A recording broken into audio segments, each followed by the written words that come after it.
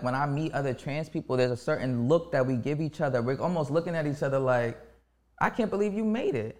I can't believe I'm seeing you. There's a thing that happens with us. We're like, what's up? How are you? You know? How did you make it? When did you know? You know? How did you make it here? That thing that we have, that's camaraderie. That's I got your back. Because more often than not, and I'm not saying this is how we want it to be, it's the opposite. More often than not, we are actually all we got. These kind of relationships that get disturbed when we don't take the time to know what it is to sing, to know how to get close to the mic again, or to get something. Singing doesn't make it happen, or maybe. Welcome to another episode of Tune the Fork. I feel very fortunate today. I have with me a person, a human being that has had a lot of different,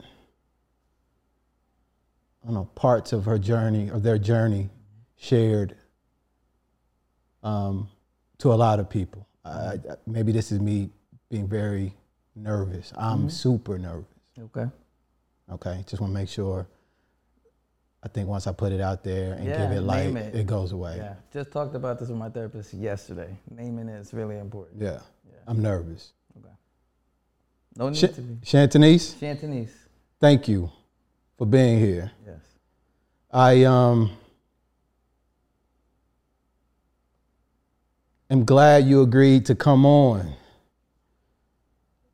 I feel for me personally, I need help with some things. But before I make it about me, I really want to make sure that I create space for you. Otherwise, we're going to share, I feel, to the degree that we can. Totally. Where are you from? That's a great question. Originally I'm from Harlem. I'm born and raised in Harlem, New York. I think it's a very particular importance to say Harlem and not any other, not Manhattan. I'm from a very specific part. Okay. And that's a lot of my whole family's from Harlem. My whole family has a lot of history in Harlem, and it's a very deep history. So that's where I'm from. Now, when I found out about you, it was through some music stuff. I posted a picture. I posted something, and you liked it. And I went down a rabbit hole of trying to find out, because my numbers ain't where they are going to be, I should say. So when people tap in, I'm curious. Yeah, of course. And I went down, I saw you, and went down a rabbit hole to learn about Father Venus and to learn about this clothing brand that you started. And it was the clothing brand that actually was like, I'm in on that. Saturn Says, Talk to me about what Saturn Says is. Yeah. So it's a little bit of a story I'll try to make short, but my partner and I were teachers in New York and Brooklyn, and taught at a high school for the 2 years of the pandemic. And that was crazy. It was terrible. Amongst many other things, like just being a teacher in general, but I was also transitioning at that time.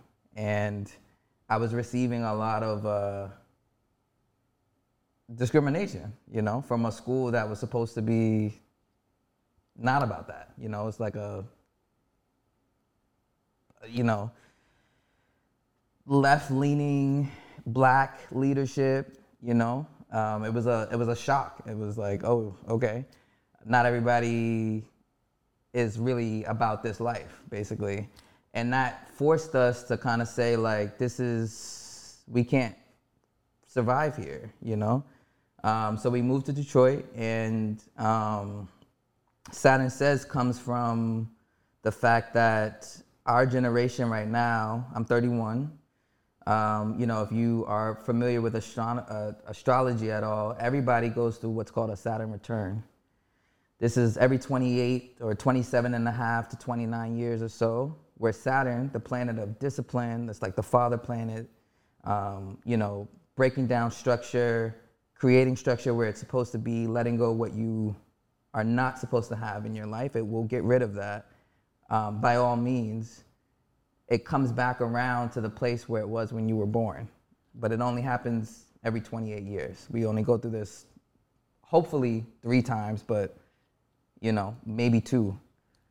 The first one's a big one. And we were going through that, and you know, Saturn says comes from that space of being like, we're gonna take the lessons that are really difficult right now, that feel like we're being like hammered right now. Like, you know, it felt like everything was happening. I mean, like it's you name it, you know, it happened. And if you take the lessons of that and you decide like, I'm gonna accept this, and I'm gonna move with this new purpose, you know. Saturn says came from that. Like this is Saturn saying to us, for the next 30 years, what do you want? You know, I'll see you again in 30 years. And I want to see what you've done over the last, you know, this time with the 2 years that I spent coming back to your chart. Okay. So that's where Saturn says comes from, you know, that drive, that passion of wanting to put out those lessons to other people. We're all going through it. We've all gone through it. Yeah. You know, so that's where that comes from. So you said transitioning. Mm-hmm. What were you transitioning from? Yeah. So in the trans world, what it's called is being AFAB. So I was assigned female at birth. So AFAB. Acronym. Yep, it's an Gotcha. acronym. Yeah, tons of acronyms, you know? Okay, I'm ready. I'm ready. It's funny because there's acronyms everywhere. Even at my job, I'm like, they be acronyming everywhere, everything. But yeah, it's assigned female at birth. And when you really put it into context, I mean, that's what happened, you know? A baby came out. They said, let's look at the genitals and let's decide which box. Without any consent, consideration, Okay. nothing. So for up until 29, I was existing in a space where I was being perceived and perceiving myself to be a woman, to be a queer woman, to be a masculine of center woman. And, you know, to have the breakthrough, which was its own story in itself, but to have the breakthrough of like, I don't identify with that.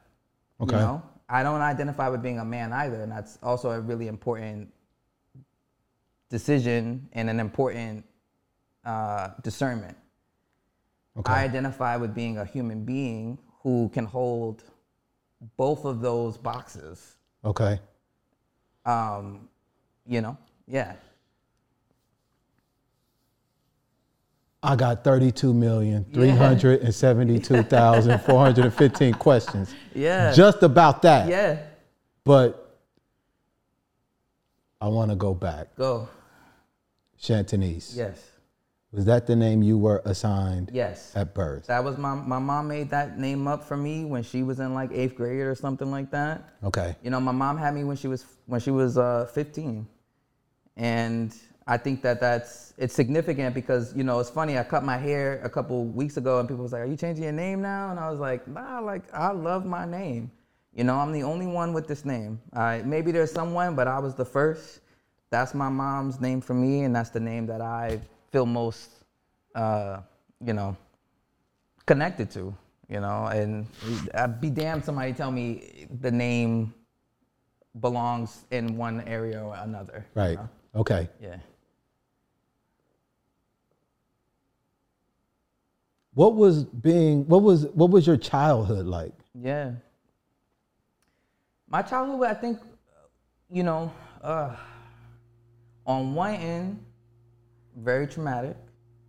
My dad I think the most traumatic thing was losses, you know. My father passed away, was killed in the building that we lived in, you know, like in the staircase. In Harlem. In Harlem. Came home from school, saw the cops. This is a normal occurrence though. So I'm like, oh, no problem, you know. Aunt's outside, she's like, what are you doing here? I'm like, what do you mean, what am I doing here? Like, what are you doing here? You know, Yeah. Not knowing if I knew or not, but, you know, went up the elevator, like stopped on the floor where everything was happening, saw all the people, cops and all types of people, you know, still not knowing what's going on, going upstairs and then seeing a whole crowd of people on the floor that we lived on, and then my mom pulling me through the crowd to tell me like, oh, this happened. You know? How old were you? 11. And so when I asked about your childhood, that was the first place your mind went to. Yeah. How were you processing that at 11? I don't think I really was, you know. I think it's been an ongoing thing. I think that my relationship with my father was already interestingly positioned. My father was a drug dealer, and there was nothing wrong with that, and I still don't see anything wrong with that in my mind at all. He was providing in the way that he could. My father was super smart. My father was very like politically akin to things, a reader, you know?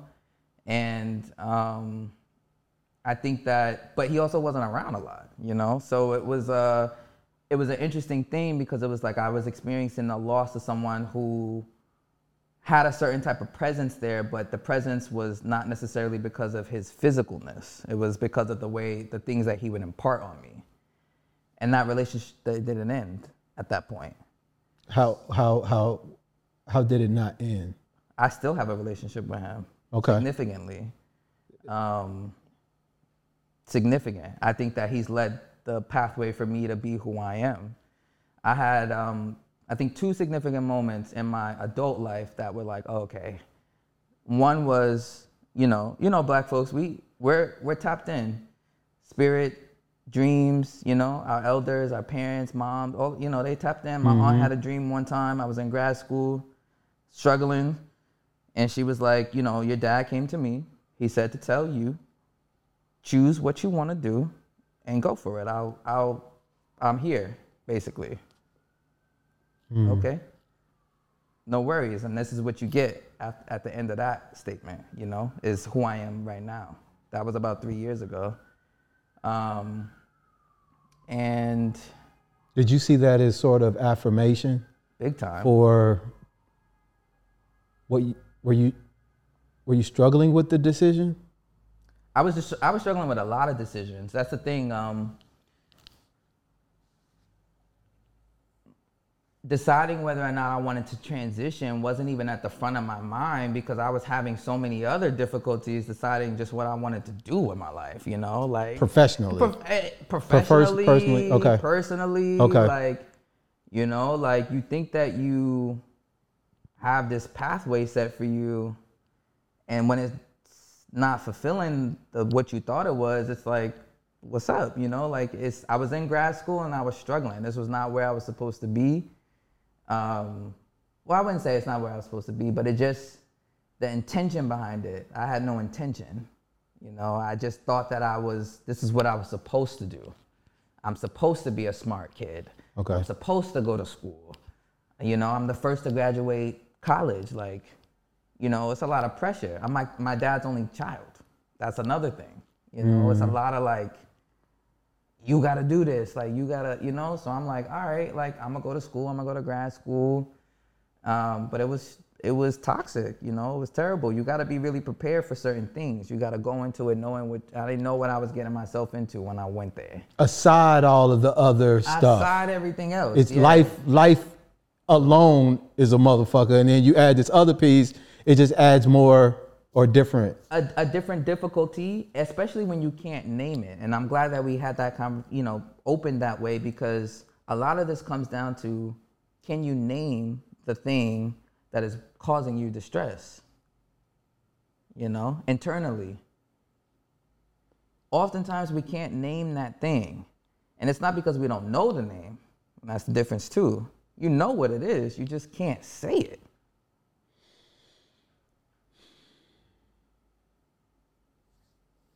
I don't know that struggle. And I think that probably is one of the biggest challenges I've had with trying to understand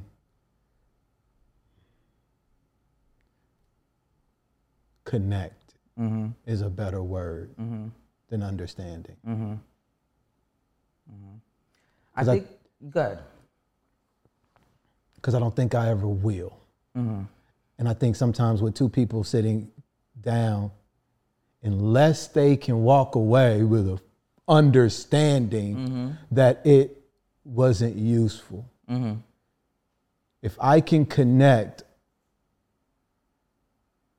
with your pain and with your love and with the challenges associated with balancing all of that, trying to find yourself, trying to be okay with whatever you answer with that. That's what I feel that's what I really am trying to do with the space. And sometimes a part of me doing that in the way that I connect is by asking. Every feeling that I have is associated with a picture. So like when I listen to music, those sounds actually turn into pictures that then translate into emotions. And the emotions can be pictures, they can be these things that I can move around in my head and heart to connect with. So sometimes when I'm asking a question, it's so that I can create the clearest picture I can create in order to connect with what is created in that picture. Not to judge it. It's never necessarily, my initial reaction might be to judge it, but it's never to judge it. It's to not intentionally. And I can push past the judgment to get to the deeper meaning. Because what I do recognize is that first feeling ain't got shit to do with the other thing. That's a me thing. But I got to own that. And, you know, and I got to be honest about it in the process. So when you say what you were saying about not being able to name it, I feel like that's a different kind of struggle. Because one of the things I see as a person configured the way that I am, a lot of what I'm seeing I feel is being imposed on me. And maybe that's because that's just what a motherfucker feels when they've been walking around doing whatever it is that they want to do. Does that make sense? Are you saying, no, because a little bit, are you saying that the conversation around like basically expanding genders isn't being imposed? It feels like that. Okay. Through what, like TV or? All sources. Well, I would just push back to say that the imposing starts with the compulsory like patriarchy and the compulsory heterosexual, you know, heterosexuality. You look at Spy Kids. It's a kids movie. It's filled with heteronormativity, right? Like Shrek, heteronormativity. Like that's a push. You know, it's ingrained in everything we do, to the point where even trans people have a difficulty breaking from that, despite the fact that we kind of exist almost like outside of it. But people, I mean, even the trans community has difficulty with figuring out like, okay, am I gonna play into patriarchy or not? That's still a decision, you know? Like, is that where the difficulty with naming it comes in? Nah, I think that the difficulty with naming it is like feeling like you're about to make your life harder. Like I used to say, I mean, when I came out just as like queer when I was like 13, I remember telling my aunt like, or somebody, I was like, somebody was like, but why? Like, you think that I would choose to make my life more difficult in this society? Why would I choose that?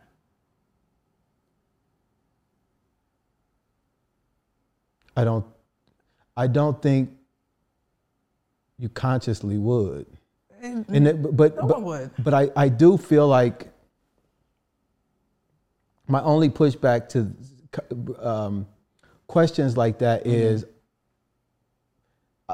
I feel like there are people who are choosing, not trans people, but just in general. I do feel that there are people who are choosing things to make their life hard because so much about their story relates to overcoming struggle, mainly because I was one of those people. So everything so much of my value is based on how I overcome. Like I couldn't be just me. Totally, yeah. I was constantly creating villains in those stories. My mother being one. Okay.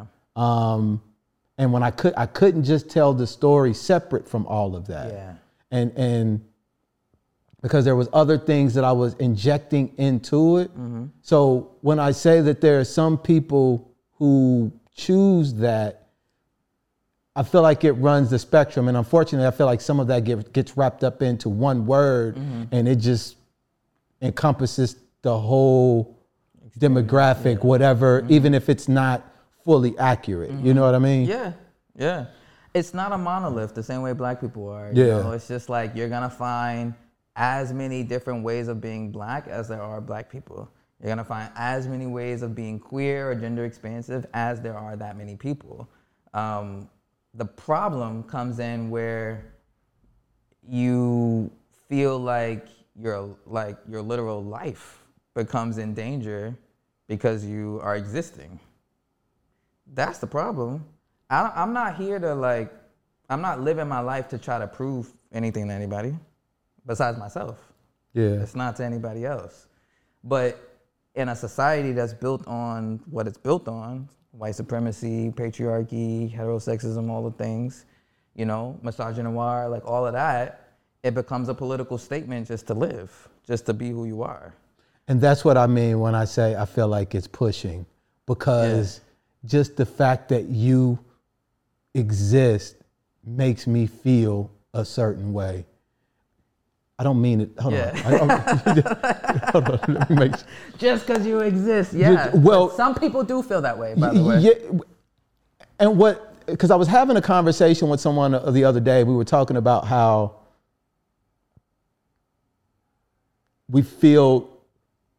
straight people feel these pressures. And in my mind, I'm like, I've never had somebody come up and say any motherfucking thing to me. First off, I've never met, you're the first trans person I ever met. So where is this force coming from that I profess to feel? Yeah, it's internal. We are just mirrors, I think for the most part. I think everybody would feel a lot freer if you weren't in the box that you were in.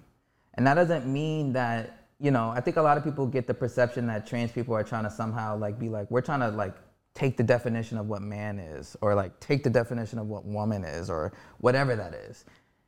The goal is to just be freer. Parts of the conversations that you've even had, right, about being a man and what it means to be a man, a lot of it is both things that I like and things that I don't like. That's all it is. And your box allows you to pick and choose what I like and what I don't like. Why does that bother people? I have no idea. It's a freedom, actually. I want to take that back. My opinion is that this has everything to do with containment, control, of a certain kind of spirit, that would undermine, and that does undermine, a lot of what the society is built on. To be queer, to be trans, to be non-binary, to just say that I don't fit into this box, it's not new. You know, it's like many ancient cultures, many indigenous cultures, like this is like very common. It's important, in fact, to actually understand nature in this way, that we all come in the shapes that we come in, you know? And when that was stripped from us was during enslavement, you know, particularly for Black folks. So my conception of this, and I'm a history teacher, I was in a PhD program for history, like I'm a history buff, like all of this is contextualized for me, and like, oh, okay, if I don't have a conception of who I am, you get to control who I am. You get to tell me what to do. You get to tell me to go to work every day and that this is actually normal. It's not. So if I break out of one box, I start to break out of a couple other ones. It's bound to happen. Yeah. They don't want that to happen. And so if you control this box, control this box, control this box, then you end up kind of catching everybody somewhere. That's a very important piece. And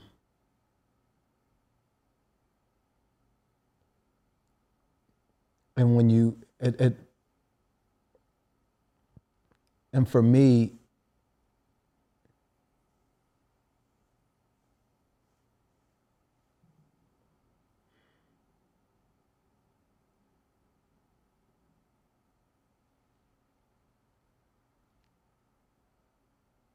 when you were growing up, did you always feel like you didn't fit in a female body? Yep, from the beginning. From the fucking beginning. I remember having this moment.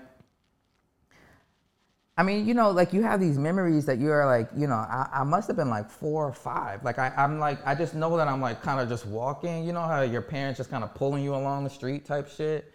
Halfway walking, not really, you know? And I just remember thinking like, I must have just been wrong, like born in the wrong body, because I have an attraction towards women. That was the crux of it. But because I didn't have the language to say like, oh, you have this attraction, it doesn't mean that you are like supposed to be something else, you know? If I had that language as a young kid, it would have been different. But it was contentious because I'm like, if I have an attraction towards women, the only possible solution to me was that I was born in the wrong body. Okay. Right? Like, only based on the frameworks. Based on the frameworks. Boxes, 1 to 2. Okay, I have an attraction towards women. Okay, that means I belong in this box, right? So the first hurdle was getting over for the first 13 years or so of my life was like, oh, I can actually be in this body and still have an attraction towards women. That's the first hurdle, you know, of just being queer. That's okay. The second part was like... Were you supported in that effort? I was, yeah. No, okay. Totally. My family... I have like, I think a rare coming out story. I don't like, it's a good one. I used it to get out of trouble. I used it to distract them because I knew that it wasn't gonna be a bomb in that way. The bomb was me coming home late. I kept coming home late. My mom was like, I was staying with my grandma in Harlem. My mom was in Long Island. She was like, if you come home late one more time, you're coming out here. I got the school papers, that's it. Of course, I came home one more time late. And I was like, oh, I gotta figure out a way to distract you. And so I started crying, I don't know if I'm gay or not. Like, that's what I'm feeling. Threw everybody off, but they were, of course we would support you. Of course, you know, like that was it. I used it to get out of trouble. And I like that story. You know, I like that I didn't have to deal with my family somehow feeling like I was, I don't know. I mean, my mom cried. You know, I wouldn't say it wasn't like just like open arms, but it wasn't like, it wasn't that difficult for people to get. There are other queer people in my family. Oftentimes there are more queer people in folks' family, you know, like it's a lot of unspoken stuff, you know? So what's helpful to me is to understand what queer means. Queer, in this case, I'm not using lesbian. I could use lesbian, but queer is just like a overarching term, I think, to say that like I don't fit into the box. So whether that comes down to Either box. yeah, because what queer is saying like, in my opinion, there is no box. Okay. And if we Now, are we talking about gender or sex? and for this, it was about sexuality. Okay. Yeah. Okay. It was about who I was attracted to. But that was, again, language. So then it starts to expand to be like, oh, maybe the feelings that I'm having are not just about who I'm attracted to. Maybe it's about how I see myself. Yeah. Okay. And that was the first piece, was the queer piece up to like Exactly. 13. And then you add this like, well, what about me? Yes. How do I feel in my body? Now, that story, that again is a different thing, right? Like I'm having a totally different experience now as an adult. You know, I'm with my partner who I'm with now, and we having a moment where it's just like, she's just like, what the fuck is going on with you? Like, something. You have to figure it out. It's internal, you know? And I remember saying to myself, we were in Brooklyn, I had a mirror that was kind of high, it was kind of like awkwardly built in the bathroom, the medicine cabinet, and it cut me off right here. And I remember looking in the mirror and being like, I don't want breasts. Like, Just like that. just like that. After the, like, you know, contention, you know, and years of things. But Gotcha. I'm just like, I don't want them. That would make me feel better, actually. That'd make me feel better.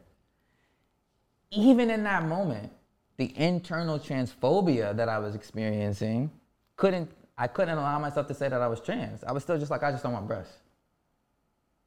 Okay. You know?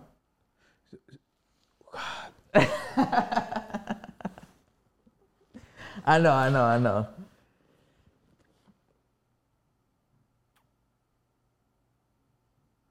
What does oh man. Just say it. I'm trying to figure out, you're saying so much. I know. I'm trying to figure out, Where to tap in, yeah. yeah, because that's,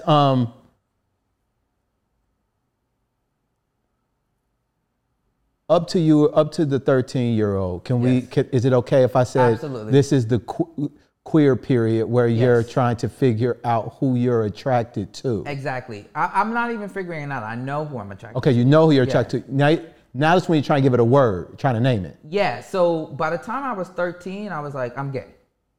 Okay. You know? And the other story about the second thing, the prominent thing about my father was like, the one other thing that was present, and I remember visiting him in jail, and him being like, you still play basketball? And I was like, yeah. He was like, well, don't play too much because your hand's gonna get big like a man.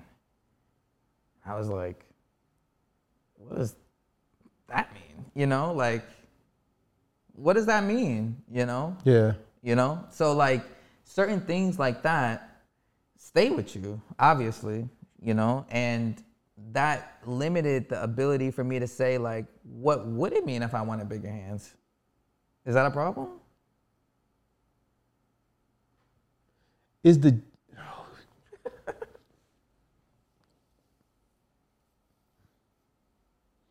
I think I'm going to stop trying to be so, I'm just going to ask a bunch of questions. Just ask the questions. Yeah. Everybody push back. Mm-hmm. Everybody's got their shit that they got to deal with to some degree or another. Absolutely. Society, and I feel that we all are part of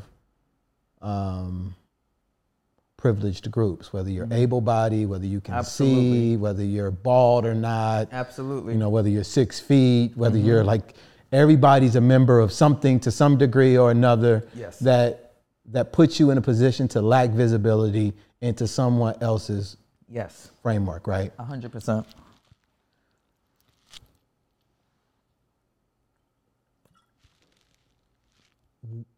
When I have to deal with the fact that I'm black, nobody's coming to me saying, James, think about changing the color of your skin. But you better learn how to deal with what God has given you and make the best of it, right?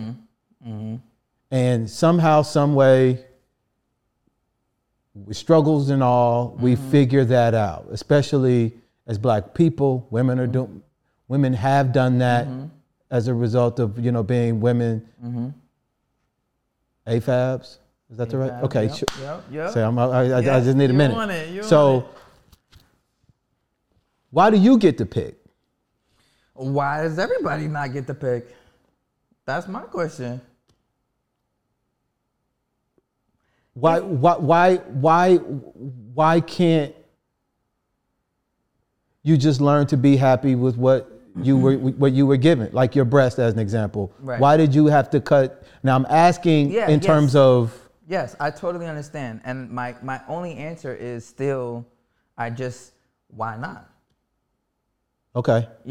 So it's the parallel of queerness or LGBTQ community and the black community is not always apples to apples. It's not always going to be apples to apples. One example of that is language, right? Like if we were to take an example like Kendrick's song on the new album about, I can't remember the name of the damn song. Mother I Sober? No, but yes, that's a good one. About his trans cousin and his My auntie is a man now. Exactly. People were really upset about him saying faggot, right? And I was like, I understand Kendrick as a writer. I understand the purpose of what he did and how he landed. And what he was essentially saying to us was that he'll never use that word again. That's what he said in a song. It was incredible. You can't do it. A white person, they were like, what if a white person said nigga? It's not the same. It's not the same. Okay. That's my opinion on it. So all that to say that there are some things that are parallel and some things that are not, right? Like I have the ability to express myself physically in the way that I want to. Why not? I don't think it's so hard for me to have any opinion about the decisions that are made on the other side. I think what I'm so much of my life has been about up to this point. You're 31, I'm 46. Your mom is my age. Okay, yeah, she's just about 47, because I'm doing the math. She hit in the 50s. She a little close. Hold on. She like 47. Yeah, okay. So I've had so much anxiety up to this point in trying to rationalize all of these contradictions and all of these things. But for some reason, I felt I've always had a framework, a box that I had to work within. And I think what I'm trying to connect with in your story is how is the idea of the box just not being there. It just isn't. It was for 30 years, It was for 30 years. 29 of those years I spent not acknowledging feelings that could have been talked about and processed in the real time, in the real world, not in a repressed way. It came out because it was repressed. The way that it came out was rumbling. Like it was like a thunderstorm, Like. Is that what we've experienced sometimes from people? or In the trans community? yeah, the rumbling or the feeling that because it's been suppressed for so long, because I do understand how that can show up. Yeah. I would say to this, I legitimately had a friend of mine reach out to me before I even started transitioning, but I think just reached out to me in the sense that I was always an empathetic person, you know, I was always a advocate, you know, I don't see the point, like you said, I know what privileges I have. Why would I enact those privileges on somebody who doesn't have them? I'm not trying to recreate that dynamic, that power dynamic. Never. Reached out to me to ask, like, why are trans women so upset? Like, I had a conversation, I made one comment about something and, like, you know, they went off, da da da, and I'm like, can you imagine actually, for a moment, not being able to be yourself for, like, reasons that are, like, societal, family, the fear of loss, the fear of violence, the fear of, like, people are upset, you know? And I find myself even as a strong advocate, and it's funny because in college I'm big on this. I'm doing panels, I'm fucking calling everybody out, like, for you white supremacists, this, da da da da da. You know, I'm angry at the experiences that I'm having in a lot of places. Mm-hmm. But as a trans person, what I find to be most disheartening is how black people treat me. You know, how other black people are expressing their privilege on me for this one thing. When the whole time, more often than not, you know, trans people are at the forefront of most social justice movements in the United States, if not the world, and with no acknowledgement, right? Like, no acknowledgement. The trans people are queer people, right? Like, of this umbrella, like, March on Washington, Bayard Rustin, he put that together, right? Couldn't speak though, because homophobia, right? Arrested for sodomy. Like, the man who put Martin Luther King on that stage. So my thing is that it's just a lot of ignorance, and that gets really, because it's history. It's there. Yeah. It's not there. It's right there. But who gets to create history? Who gets to speak on history? All of those things, I'm fully aware of now. That's what's angering. And a lot of trans people, I think, have that experience of now being so isolated. Like, you know, in one of my songs, it's like, it's the margins of the margins, yes, right? And I'm talking about black queer people in particular, black trans people in particular. We have to deal with being black and being trans. Like, that's a double whammy. How do black folks treat trans people from your experience? Like an anomaly, like somehow that, I think in a very similar way to just general queerness, right? Like, there's a general kind of distaste, or somehow like this is a white thing, you know? Okay. Funny enough, like tattoos too, when I was younger, like that was the perception, that's a white thing, until it wasn't, you know? But I think that black people, black folks in general, because of the history that we've had, it's really difficult sometimes, and this is not all black people. I think, you know, interestingly enough, I think that there's just like more room for gender expansiveness in blackness, because I think that blackness in itself is already a queerness, and we can touch on that. But yeah, definitely. Of course. What does that? We don't fit. Is that, and by your definition of queerness, that's what it is? Oddness, like, we don't fit, you know? We don't fit into the society that has been created. Like, we were put into certain positions to make it go, and that's the fit. But any expression of your actual self does not fit, you know?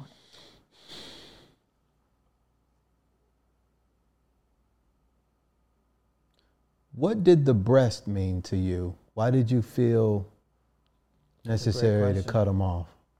It was essential for me because it was the baggage that made me feel like I was not who I was. Like, it was not the way that my body wanted to express itself. You know, like I myself never really acknowledged them, you know, never really felt any kinship to them, you know, never really felt like anything, really. We're taught to believe that that's how you relate to your body. By the apparatuses attached to them. Life, society, again, like, why am I feeling so disconnected from my body?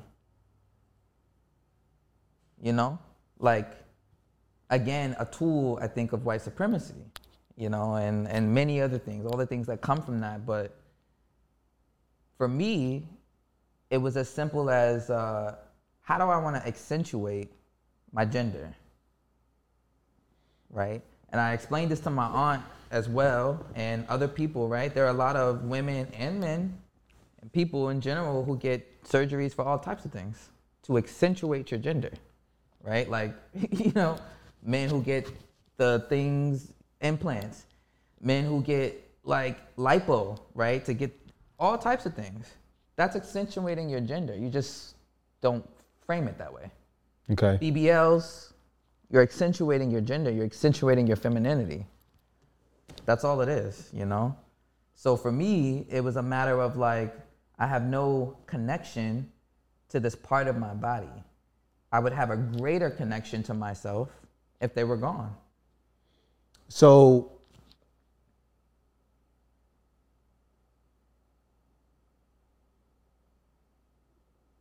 how do you, I don't know if that's necessarily a relevant question. No, I'm gonna ask because it's what I want to ask. Where's the line drawn between? Here's what I think I'm trying to. I don't know if that question is relevant. Mm-hmm.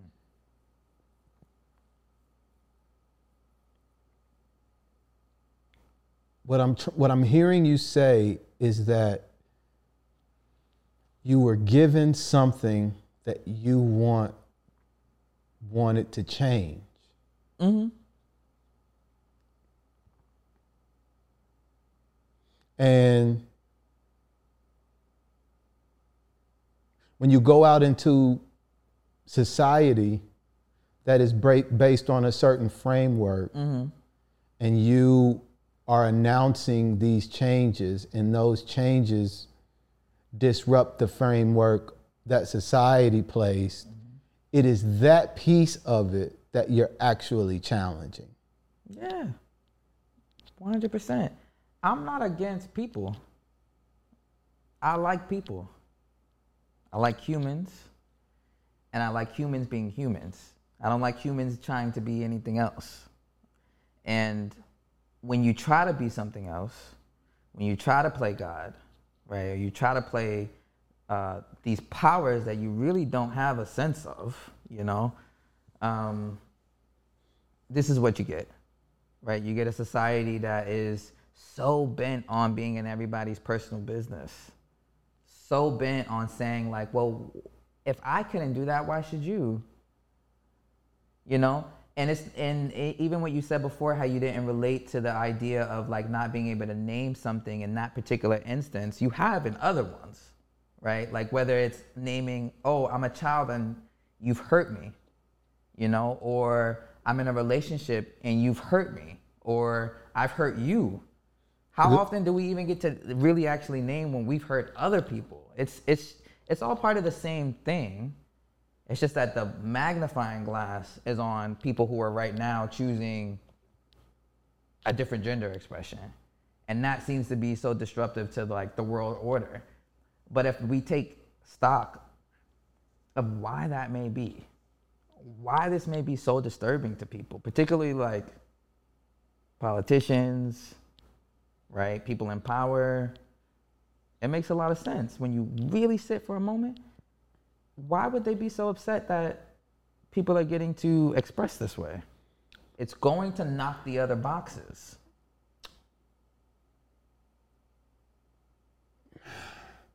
I agree with everything that you just said,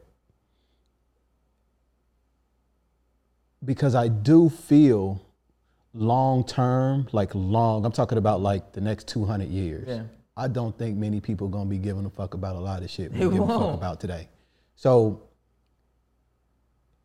but that's a process, right? Mm-hmm. Like it's gonna evolve Totally. to that point. And a part of what I feel is included is separating from a lot of things that we have attached to. Big time. One of which might be The two genders. I'm like, Or- just the two?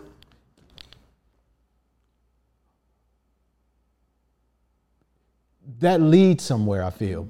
So genders might be one, and then another one might be humanism. Yeah. To where, okay, what if we not to say that anything is wrong Yeah. with any part of the process. Yeah. Because the beauty of choice is being able to choose. The unfortunate part is it's like giving somebody a bag and there are 30 things in your bag and there are 35 things in yours, but then somebody comes back and tells you, oh no, there's 1,000,000 things in your bag. And you're like, what? Where the fucking other ones at? Right. I didn't know that they were in there. That's true. If you could choose a lot of different things and you really felt empowered, because what I'm hearing you say is like you feel, I think the most impactful thing you said that's resonated to me is you don't have the box of gender. Is that an accurate way of saying it? I'm not letting that be a deciding factor in how I live my life any longer, right? Like, and if I'm being real with myself and I say exactly how I feel when I say it, and again, this is what I'm saying, naming things, to be able to actually articulate it with your actual mouth to make the sounds of the words, I feel significantly freer. And I challenge most people to in a mirror, say that, or say a truth to yourself, name something, and see what happens, you know? Like, what I'm experiencing and what I'm going through and what I'm expressing is only going to benefit other humans. It's not detrimental. And no one would ever be able to convince me otherwise. Yeah. It's literally like, oh, we're not free, you know, in a lot of ways, and we are constrained, and there's constant attacks. Like, if it's not this identity, it's this identity. If it's not that identity, it's this identity. Like, constant attacks. If you can find any solace anywhere in yourself, you better do it, you know? And this is why I make a point, too, to say that me and a lot of other people are not transitioning to somehow be men. We're transitioning to, for me at least, to be non-binary is the most, like, I'm not this or that. So how are you gonna treat me now? How are you gonna relate to me now? You have to relate to me on a human level. And that's hard. How? As a person sitting here trying to, I'm telling you, it's hard. Okay. You're non-binary, right? Mm-hmm. So we got there. Yep. I'm technically not supposed to be, you tell me, Yes. saying yo, what's up, man? No, that's not it. It's again, it's about how you're being perceived. Like, you know, so for me, right, and this is gonna be different for everybody, right? Hey man, bro, I'm getting broed all the time now, you know. It comes with the territory, you know. But my family, like my close friends, my people who know me, they use they. They use they, them. And everybody else can do what they do, you know, like, but once we have the conversation, you know, once we get to that point, to that level of intimacy, really, Yeah. at that point, I'm expecting that you can hold the fact that, you know, you can interchange things, right? And that my experience also is not the same as, say, yours or another cis man, right? Like, I didn't grow up like a little boy. I grew up like a little girl. So that's where the difficulty comes in. Yeah. So when I said it's hard to relate, it's based on I'm bringing to this story a collection of ideas and thoughts and perceptions Right. from a male perspective. Right. Now, I'm talking to someone who is bringing different types of collections of things to the Right. situation. So me being able to relate in my natural default and when first interacting is trying to relate, generally speaking, by gender. Yes, I know. But the minute I can't Yeah. and I have to connect with a human, Yeah. that's what I'm saying is hard. Yes. Now, I can get there with time. Yes. I can get there through that intimacy, through developing that connection, Yes. to see that person as a human being and deeper than just that Absolutely. gender. But that first initial reaction and how I'm going to, there's so much conditioning there.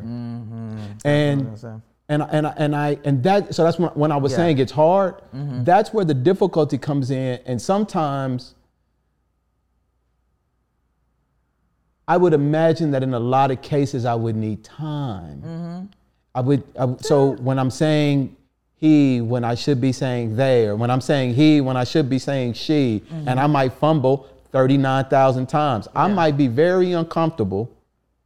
And one of the ways I try to hide that discomfort is by throwing like a little joke or being dismissive of something. But that's at your expense, unfortunately. Absolutely. And those are just things that I feel human beings do. Am I transphobic in pursuit of trying to find comfort in our interaction? Am I not honoring the person in front of me? I might not necessarily have the awareness because I've got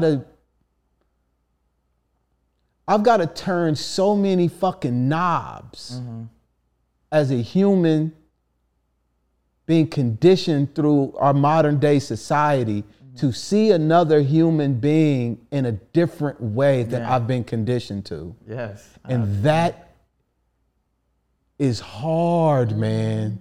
It's hard when it's, and I don't know how we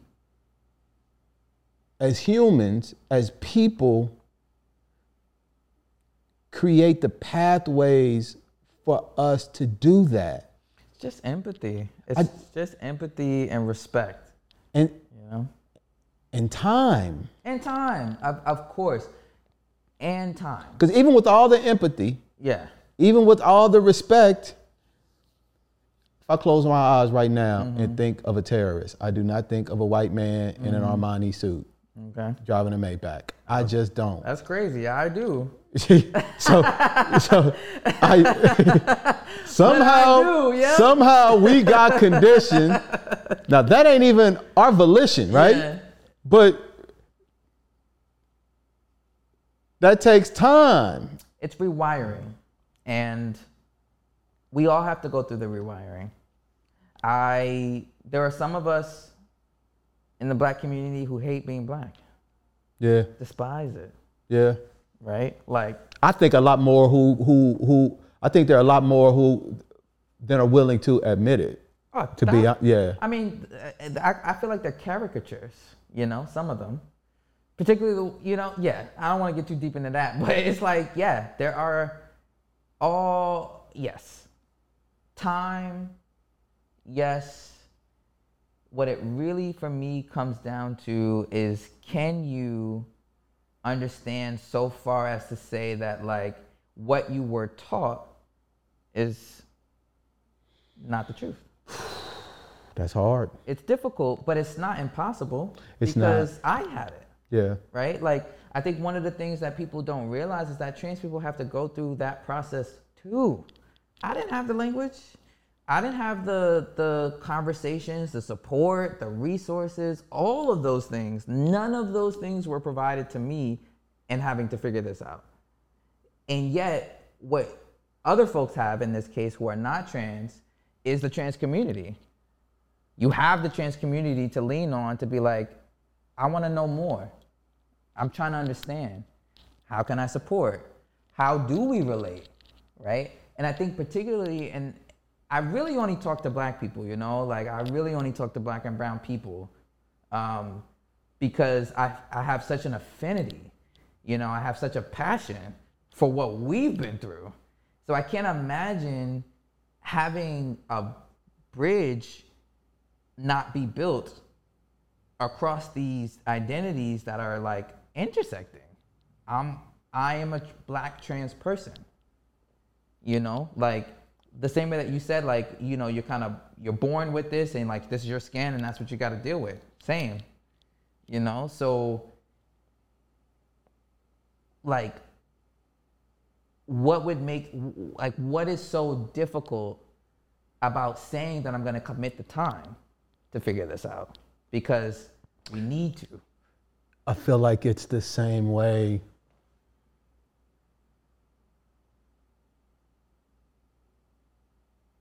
so much of our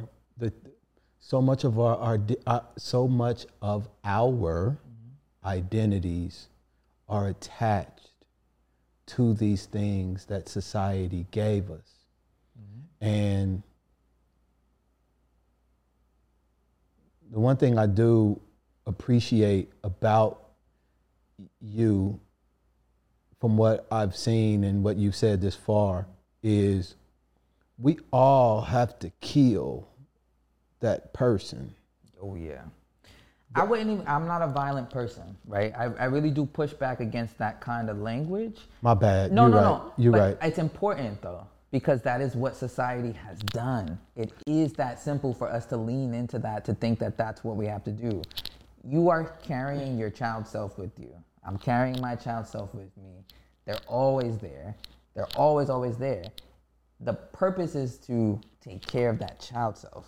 That's the opposite of what I would say of this. It's like, it's a more constructive way, because the word "kill" doesn't sound helpful. Yeah. Doesn't sound helpful. So let me rephrase it, because that's what I tell. Like, yes, that what is a man thing. That person, a new person had to be born. Yeah. But parts of that other person had to be let go. Yeah. That sort of transformation in people, not everybody wants to do. 100%. And you've made the decision to do it in a lot of ways. Most of the transitioning that's happening with us is like up here. It's like in our heads and in our hearts. It's not something that you necessarily see. And it's some shit that we can hide through words and through titles of, you know, being advocates and allies and all that other bullshit, and you doing a bunch of whack shit on the back end. Big time. You are going through a physical transformation that is saying, this is what I'm doing, it's how I'm doing it, that directly impacts someone's, it's confrontational to the person who's attached their whole identity to something else. And it's hard for them to do figuratively what you've chosen to do physically and in a bunch of other ways. Yeah. And I'm saying that to say, when we say it's hard, why can't, there's such a large amount of growth that has to happen that most people just aren't ready to go through, because just you making the decision that you made is just so radical for the average person who wants to stay in their box. It is to a degree. And the other degree that I'm I'm trying to I think as humans have a difficult time in some instances around this, just like walking and chewing gum. You know, like it's possible that I can make this decision and it not actually affect you. It's possible. I don't think so. I think that it is. The reason why it's not currently and why more oftentimes than not is because, again, I'm a mirror. I'm not purposefully being a mirror, though. I'm just being myself. So that's why it has to affect me, because you're being yourself. When I'm trying to be somebody else, Exactly. I can't. You are But going that's to. not my problem. No, it's no. Exactly. I'm not saying it's not your. So what's good about where we are now is I feel it's the crux of what I feel the challenge is. Yes. And it's not, so two things. Everything you do impacts, especially when what you're doing is fucking living your truth. Yeah. That is a radical thing. In we this can't. society. Yes. So in this society, that version of living your truth. In Yes. another society, there's another version of Right. their living your truth that's impacting their society. Right. And as we're talking, I'm starting now. Change is hard. The average person doesn't want to do it. Mm-hmm. So just by you saying I'm a trans man, that's the right word? Yeah. Okay. Just by saying you're a trans man, you're automatically putting it. Now I've got to start filtering through all of these other things that I've associated my identity with just to have a conversation. Not to say that's wrong, not to say that it's worth it. I never looked at this shit like freedom until just now. Yeah. Yeah. I didn't I didn't understand that. So what I feel a lot of the challenge is, and at least for me, is understanding the parts of me that are touched when I recognize somebody living their truth. And in what, because it does challenge mine. Not their fault, not their problem, but yeah, sure. Yeah. That's what I'm saying, making sense? It does. And the next step is to not make your problem somebody else's problem. The next step there, so there's that part, right? There's that leap, right? It's projection, a lot of projection happening, right? And it's like, again, just people trying to live here, same as you. I got bills, you know what I mean? Not only do I have bills, but now I got this other social bill of having to walk everybody through this thing that I'm like, I barely have time for, you know, I barely have the energy for. But then before that, right, like, it's really significant and important that people understand that what you were taught, right, it just isn't the end. And I think that's a really difficult thing for people to grasp. Very. We were talking, you know, talking to my friends all the time about this. The capacity to learn should, like, why do people think that stops somewhere? You know, everybody can learn. Your brain is always expanding. You choose to, or you choose not to.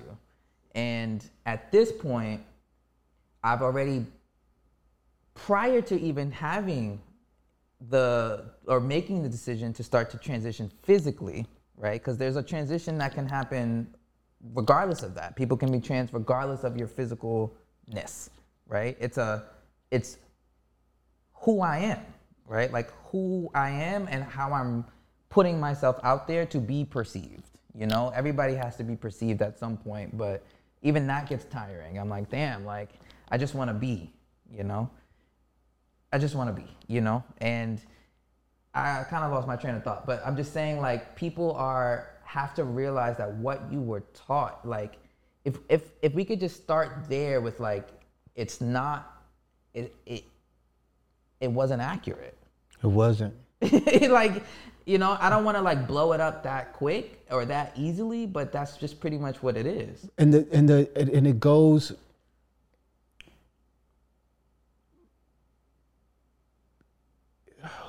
I think I saw somebody where they said,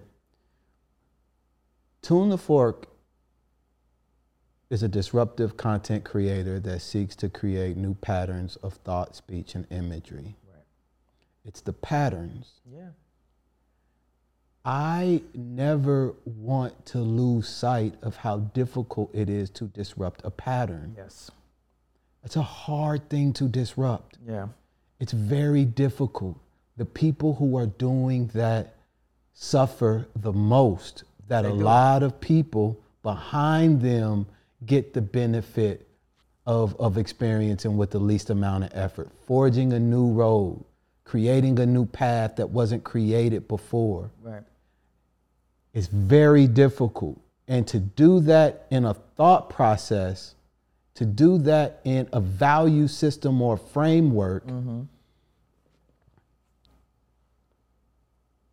is virtually impossible for most people. They would rather, especially when what you're asking them, especially with what my ex-wife was one of those women who worried all the time. In her mind, worrying was automatically associated with love.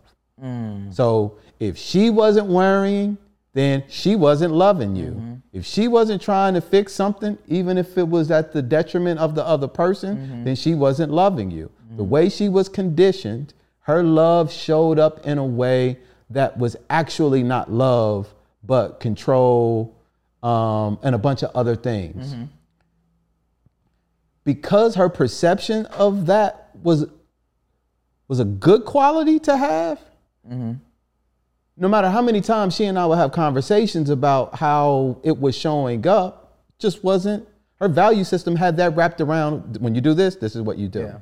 The concept of manhood and men and womanhood and all of those things, there's so much value attached to that by the individual.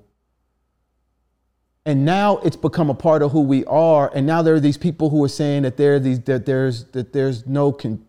you can start doing all of these. And it's like, well, God damn, what does that look like? Yeah. Like, how freer could you be if you were freer from one of the number one constraints that society has placed on you that you didn't even know was a constraint?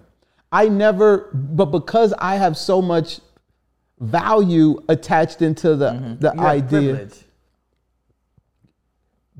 that privilege is afforded through that, it's like, boom. I'm rambling. No, I hear you. There are things you're gonna have to let go of. There is sacrifice. Everybody has to sacrifice. The people before us, the reason why we can sit here, do this was sacrifice. It wasn't from kumbaya. It was sacrifice, it was challenges, it was breaking down what you were taught about who you were. You know, like we are in a legacy of that. It's a continuum. It didn't end anywhere. It's a continuum. And Black, trans, and queer people were there for that. We're here for this. It's just a continuum, you know? Like we are gonna continue having these conversations until there is a point where I hope at least that people get to break free from the constraints of the boxes. No one's saying you can't hold on to the things that make manhood, or that you feel value in that, and the same with womanhood, right? Like, but there are other hoods. And I think that we only had two. That's what we were told. That's what I'm trying to say. Yeah, we got more. And if we had more, we have more. We do have more, and if you had been taught that at an earlier age when you were more open, you might have chosen something different. And that's all I'm saying. So imagine the man with three sons who became a man, became a father, and daughter's millionaire based on this man machismo shit. Right. And now we're getting ready to ask so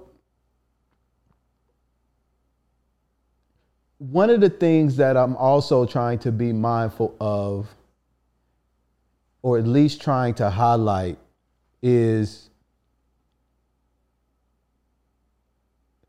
at least acknowledging that there's struggle on both sides, and that people are asking us to do something very, very difficult. Not to say we shouldn't do it. Not to say you're not worthy of the choice. Yeah. But it's not, because what I hear a lot of people say, oh, we're not going to impede on your life, or this doesn't. No, it is a full motherfucking disruption. And maybe in long term, I do think it can't be what it is now, because it's not. It's not sustainable. It's not sustainable, and it's not. That's our evolutionary path. I just feel. I don't know. It's just where it is. But so I do want to make sure that piece.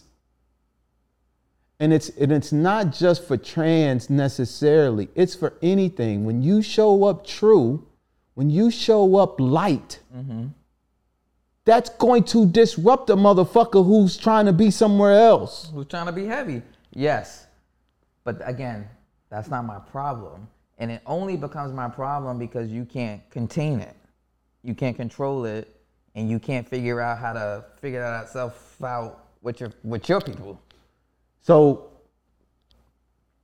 but I do want to, because I do think that there's something about cis people who just need for trans people to be like, I know this is hard, you know? Like,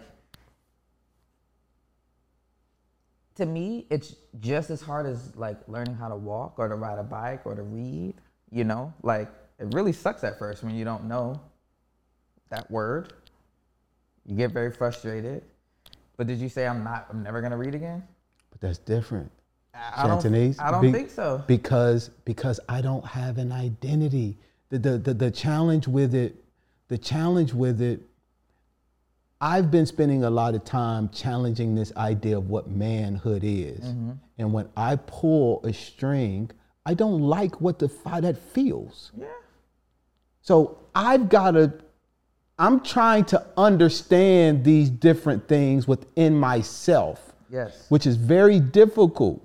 So because I have an identity attached to it, I don't have an identity necessarily attached with being able to ride a bike. It's because. It's autonomy though. You know what I mean? It's like your ability to learn. It's your ability to say, I want this. This is a priority. And thus I'm going to push through that difficult moment to get to the end.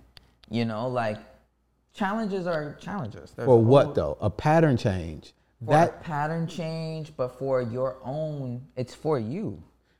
It's not for me. But the first question has to be answered. Yes. Which is the first question? The first question is, am I willing to let go? Yes. And most people's answer to that question, when you're talking about, because what I'm really saying I'm letting go of is my version of who I am. But that's not easy. I'm not saying that it's easy. What I'm saying is that it's worth it. So, but that's a choice that person has to make. 100%. And I think there are some people. Now I think I'm starting to understand my own reactions and responses to things when I'm hearing them, because it's not even necessarily about trans or manhood. It's really about me being okay with letting go of an identity. that I have spent my life, my 46 years, my 55 years, my 28 years, and there are some people who are and who have, and there's some people who are willing to let go of a lot more things. Is it worth it? Will you be happier? Will you be more at peace? Will the world be a better place? Absolutely. But at the end of the day, where the hoes at? And sometimes it's just as simple as that. Yeah. Not to say for me, but what I feel you have done,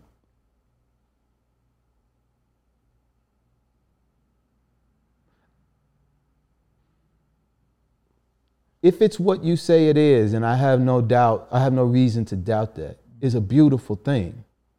What you've had to endure to get to where you are, to express yourself in the way that you want to, and to be as full and complete with that as your awareness and love for self allows you to do.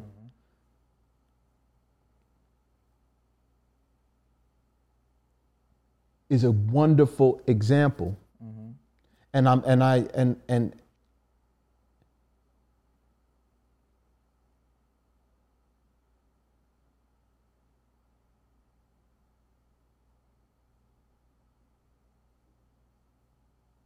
how can we be better?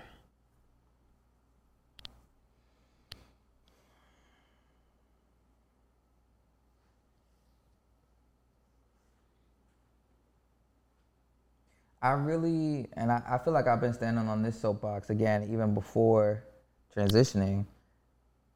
You have to know your history.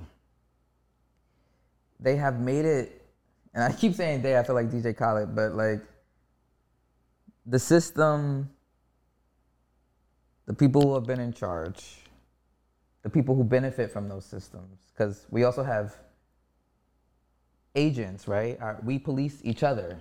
Right? So I might not be anywhere with a state agent, but I'm surrounded, right? I can't express myself in a certain way because other people are policing me, right? That's where we are now. If you can pull yourself out long enough to understand what role you have been put in to maintain the status quo that you somehow in your mind still think that you're fighting against in these other ways, we'd be in a different place. You know, my advice is not go out and meet trans people and start relationships. Maybe, you know, but I think the first thing that you can do, the very first thing, and I think the easiest thing actually, is to just learn about where we actually come from, right? Like what types of ideas existed prior to this society that we are now built in that feels like it's been forever. The compulsoriness of certain things really just started. You know, certain things like you learn like credit scores, right? Like 20 years ago. That's just really new. It's really new. That's really recent. Nah, it runs like, every motherfucker. Like you really like you don't have those conceptions, or like I said, like or even like pink and blue. That was switched 60 years ago. Right? The little boys wore skirts. Right? Like, these things are not like set in stone anywhere. No one said, here's the big block of stone and this is just it. You know, the biggest thing that we can do is to free yourself from the things that do not bring you any pleasure, that do not serve you, right? Like that don't actually bring you closer to who you are, you know? And that's an internal process. We end up having these things happen outward though. Right? So transphobia to me is an outward expression of someone who's repressed. So if I'm experiencing transphobia or queerphobia, whatever it is, or even like people who hate women, which a lot of men do, that's a repression. To me, you have to do the work of figuring out why that is manifesting itself in your body that way. Yeah. I can't do anything about that, you know? There are some people who have the ability, I think, to have a conversation like this and for it to actually go light years, you know, not everybody. So if it's just a general thing of what we can do, learn, keep learning. Be a human. Like, you don't. There's a really awesome poet and activist named Alok who says, like, you don't need to know everything about me. You don't really actually need to understand me to respect me. You know, it's people who show more respect to people on the street than they show to a family member, like, you know, because of this identity or whatever it is. Like, those are the types of things, and I've never been that type of person. That's the other thing. As a human being, that's why I keep coming back to, I've never been that type of person to judge somebody off of like something that's like opposite of me, or like something that I don't know or that I'm unfamiliar with. It just doesn't come natural to me to do that. So when it happens, I'm just like, that's gotta be you. You know, that's a projection. And thank God I'm where I'm at. Thank God, you know, years of therapy, all types of things, you know, that have like gotten me. I love myself. I've always loved myself. Always? Always. So that's another thing that, you know, again, like I said, trans people are not a monolith. There are some people who have different experiences, and there are some who have closer experiences to what I have. Like, I didn't feel like I lost out on something, you know? I feel like everything happened the way that it was supposed to, on time. You know, if I had transitioned just a few years earlier, it might not have been as easy of a process as it was for me. It was like this for me. I said what I wanted and I got it, you know? But that's because of the years of people who had to go through some, you know, terrible shit in the medical system and all types of things just to get there. Everything for me has happened as it should. What are your thoughts on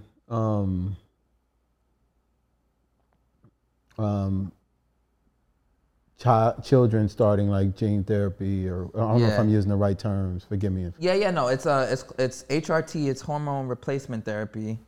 A lot of misconstrued things about children. I want to say that kids. Oh God, we've so much about kids. Kids are like one of the most disrespected and like just disregarded group of people on this planet. And the idea that somehow a child doesn't have a conception of who they are, I think is ridiculous. More often than not, kids who are on any type of hormone replacement below 16, all it is hormone blockers. These are things that are gonna block certain developments for children who feel that this would be traumatic to go through.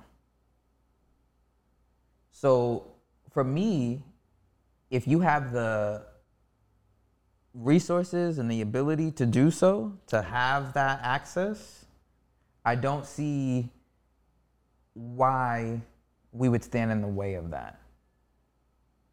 Okay. Now, for me, again, I've come to terms with things happening as they should. If I had been born in a different world with a different group of people, you know, it might have been different. You know what I mean? It might have been really that simple of like, yeah, that's what I want to do, you know? There's this idea that kids regret making these choices. That's extremely rare. Extremely rare. Like, the most extreme are rare. But somebody will pick that little group and be like, this is why we shouldn't do this, you know? So you made a comment earlier about playing God with certain aspects of things as it relates to that. Yes. How do you reconcile that by condoning the gender, the HRT injections? I just don't believe that, like, I don't believe that the God that exists up here is like, God damn it, I made you this. Stay that way. I just don't believe that. Okay. It's as simple as that, you know? I just don't subscribe to it. Like, so it just doesn't resonate for me. I understand that it resonates with other people as somehow going against some sort of condition of God that God has set forth for this person. I just don't believe that that's the type of, I don't subscribe to that type of God. So, and I don't have a lot of knowledge about the HRT stuff. Yeah. So,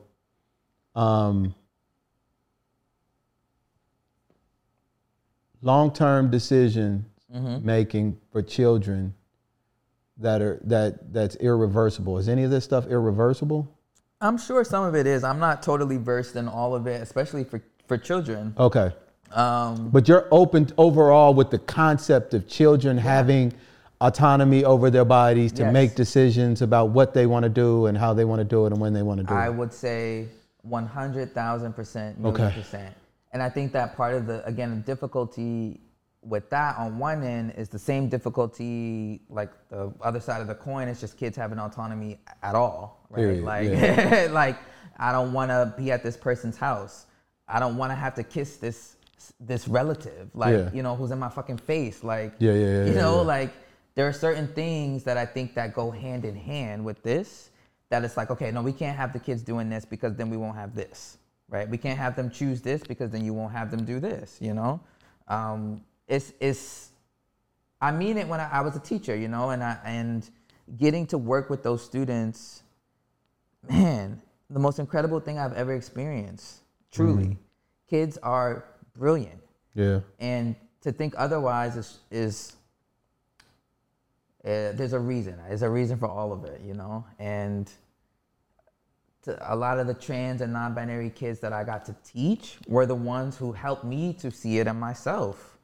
Like, they don't have a problem with this. They don't have an issue conceptualizing this. They don't have really an identity wrap. They like so much of our hang up is in the box. Yes. And when you're younger, the box isn't like, that's what I'm saying. I think is probably the most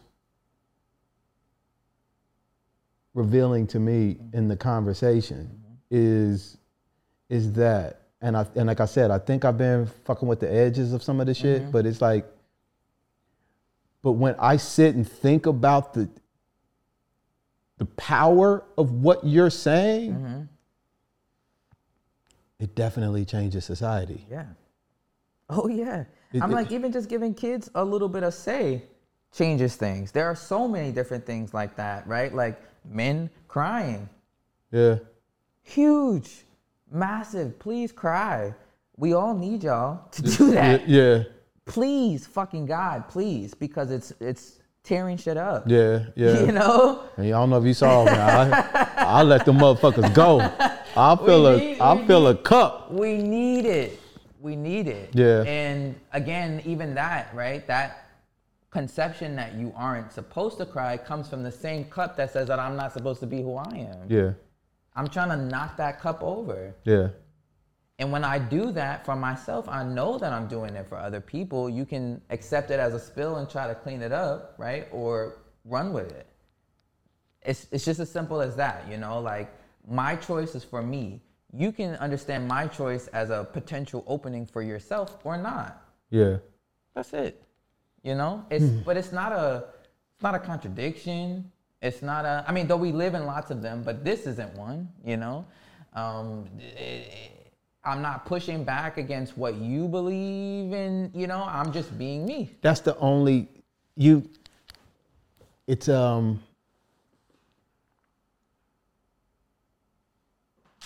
not to say you necessarily care, but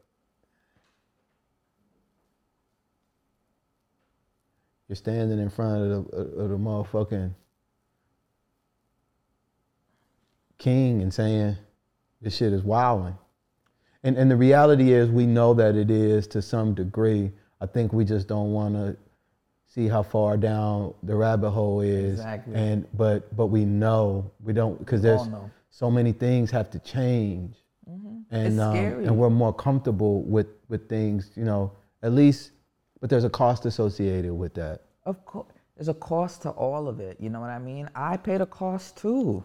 Like I didn't get to feel this free just walking through fucking, fields of flowers. It was difficult. I use a quote again from this poet and activist Alok. We come from a history of hunting ourselves.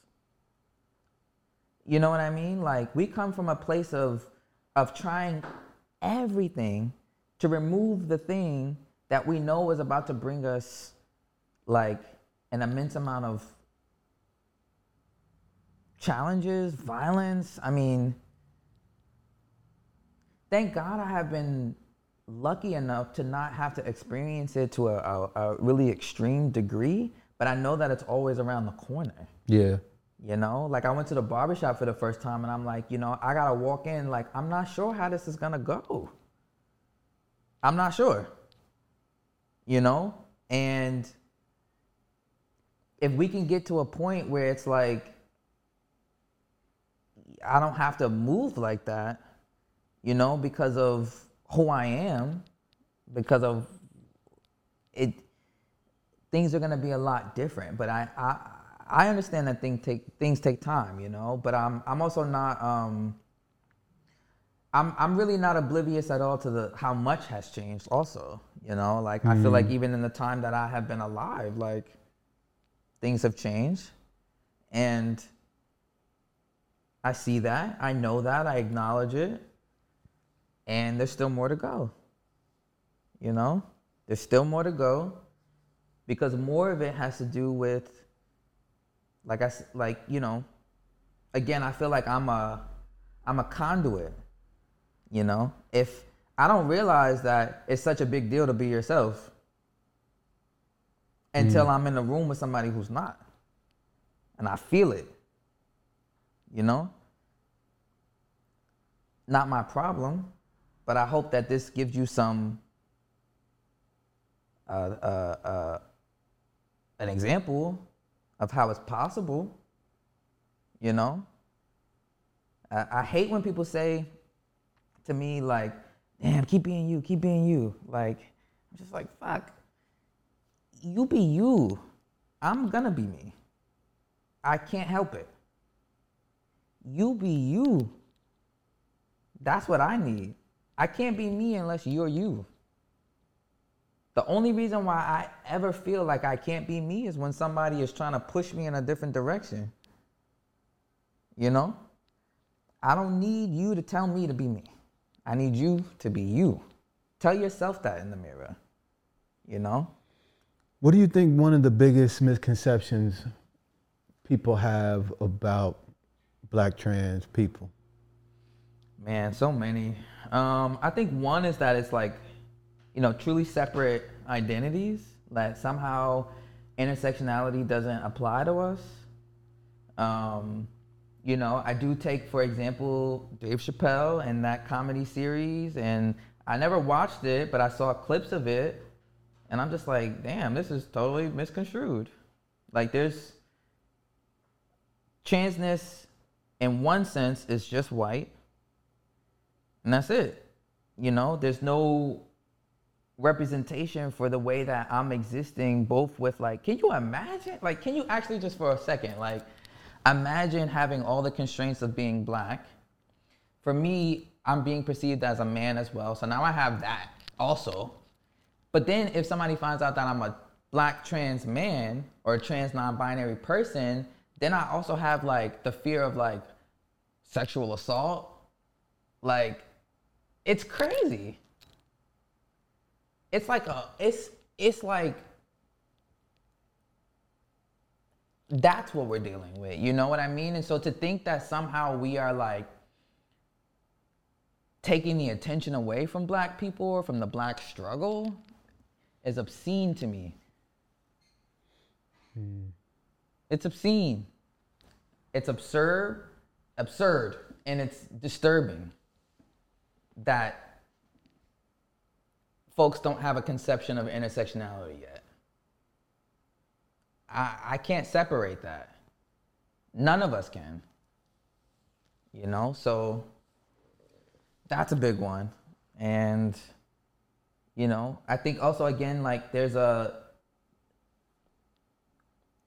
thought process is like, okay, well, if I'm gonna understand a trans person, I need to understand then what it's like to be the opposite sex, right? Okay, trans men. So like, let me think about what it would mean for me to be, okay, maybe that's how I connect.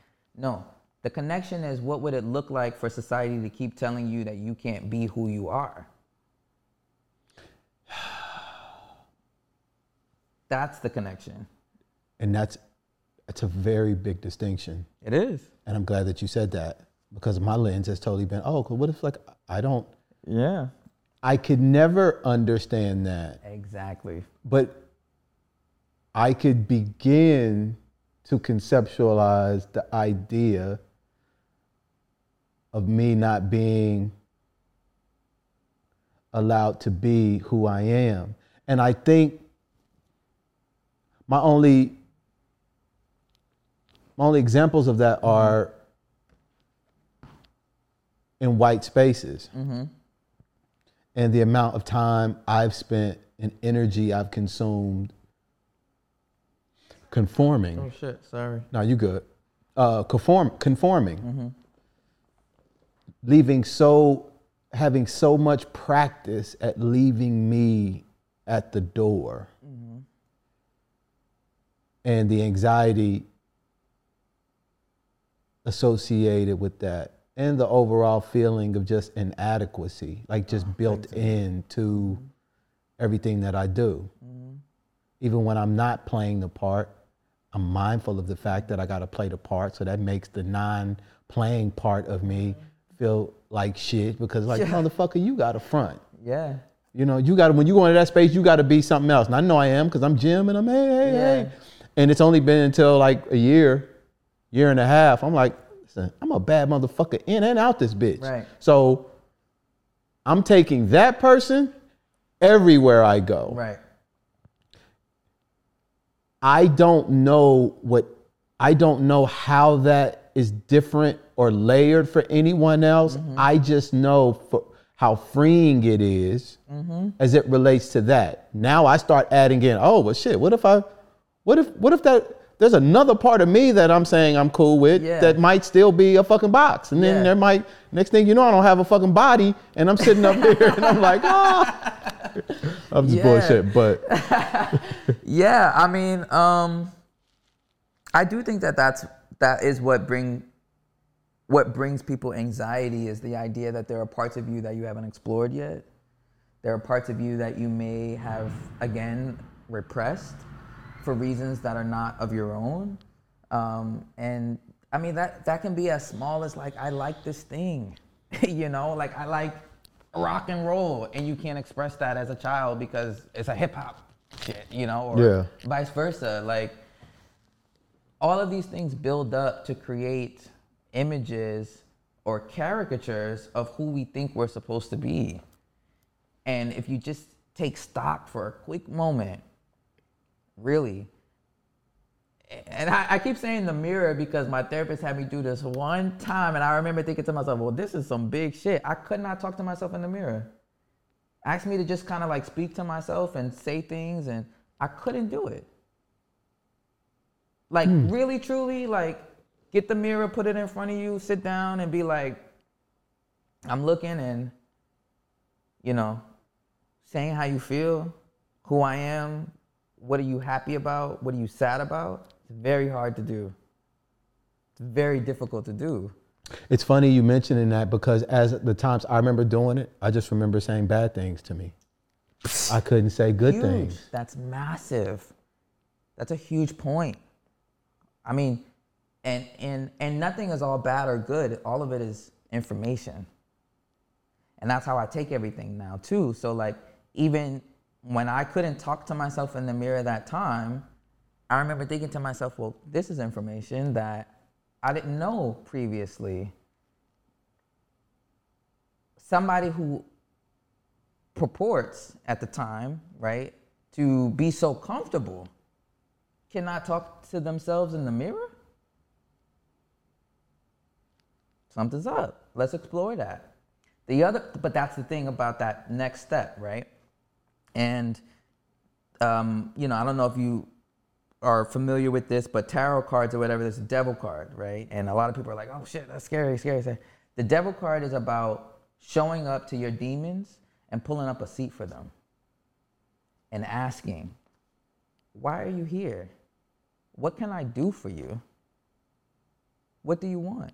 That's dope. Yeah. That's dope as a motherfucker. Yeah. But that's again, powerful. Even just that, right? What's that movie? Some movie with Beyonce. I can't remember the movie with Beyonce now. People are gonna hate me. I Know What You Did Last Summer or some shit? No, with Mos Def, Beyonce, Mos Def. They had a BET movie. Oh, no, I ain't seen that. I don't know. I can't remember. Oh, when he played the doctor? Who did the heart transplant or something out of Baltimore? So. It was one part though where they had a tarot reader. It was very like problematic type voodoo. They were trying to like, you know, but even the conception around tarot cards and Vodun and like these African spiritual religions, you know what I mean? And like the devil card. I remember so distinctly seeing the devil card and being so afraid. You know, you're so afraid of that. When the true definition of what it means, and this is what I mean by learning and taking the time to, is to pull up a seat. That's how empowering. Yeah. When the first thought that I could have had for the first 25 years, if not taking another step into that, is that this is just scary. I don't want to know nothing about it. Devil card, oh, devil. Don't know nothing about that.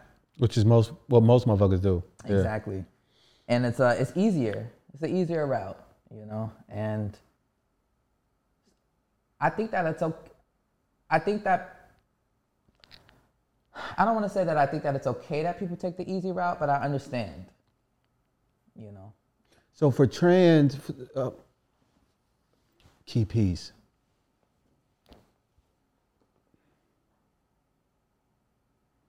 I always thought that the challenge for trans people was the identification with a specific gender. Yeah. And it's really, is that what it is?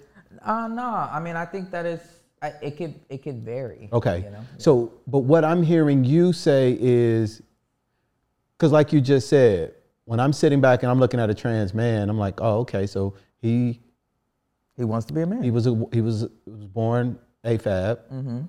And was like, oh, I don't like this. I think I'm a dude. And it's like, to you, it's like, well, what the fuck does a dude feel like? Right. You've never been a dude. So what does a dude feel like? But what you're saying, what I thought, I'm trying to repeat it back in words that make sense.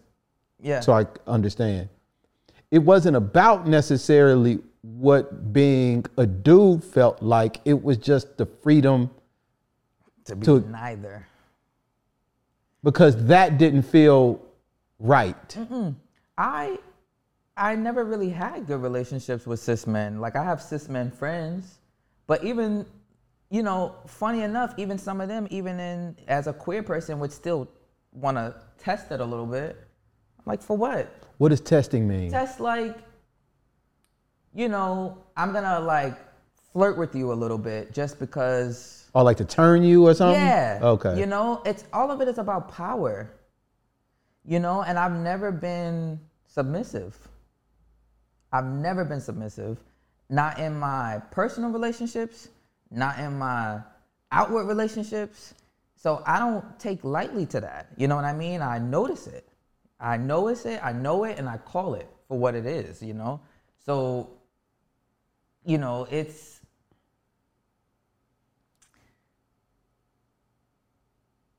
that's what I have to say about that. How do you fight?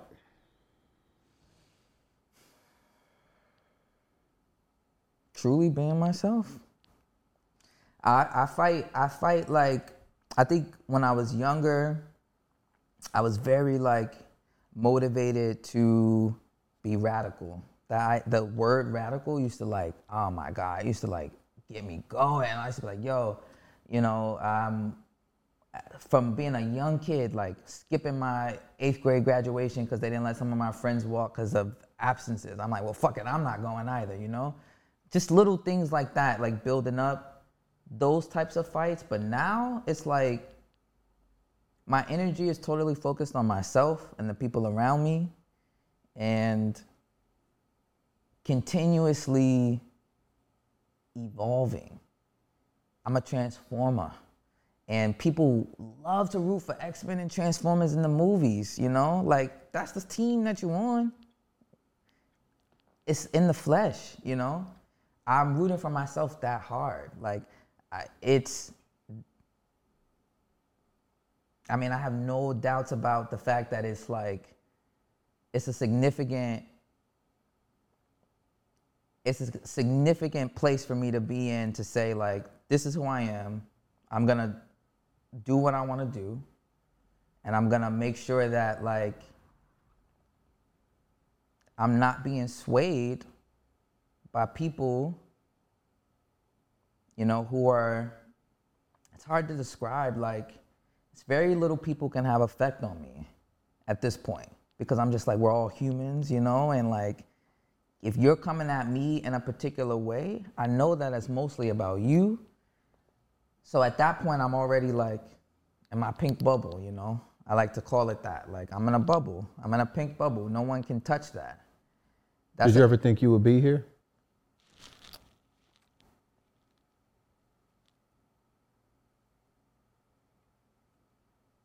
You know, I don't know. So much of my life after starting to transition at 29 has felt like a dream a little bit. In what way? I'm sorry. Well, yeah, I mean, I just never thought that I would I'd actually be able to do this and actually be able to figure out what the thing was that was missing. You know, like, I didn't understand all of the intricacies of being a trans person, especially as a young person. You know, again, because of representation and things, it's not like it's there, you know? Mm-hmm.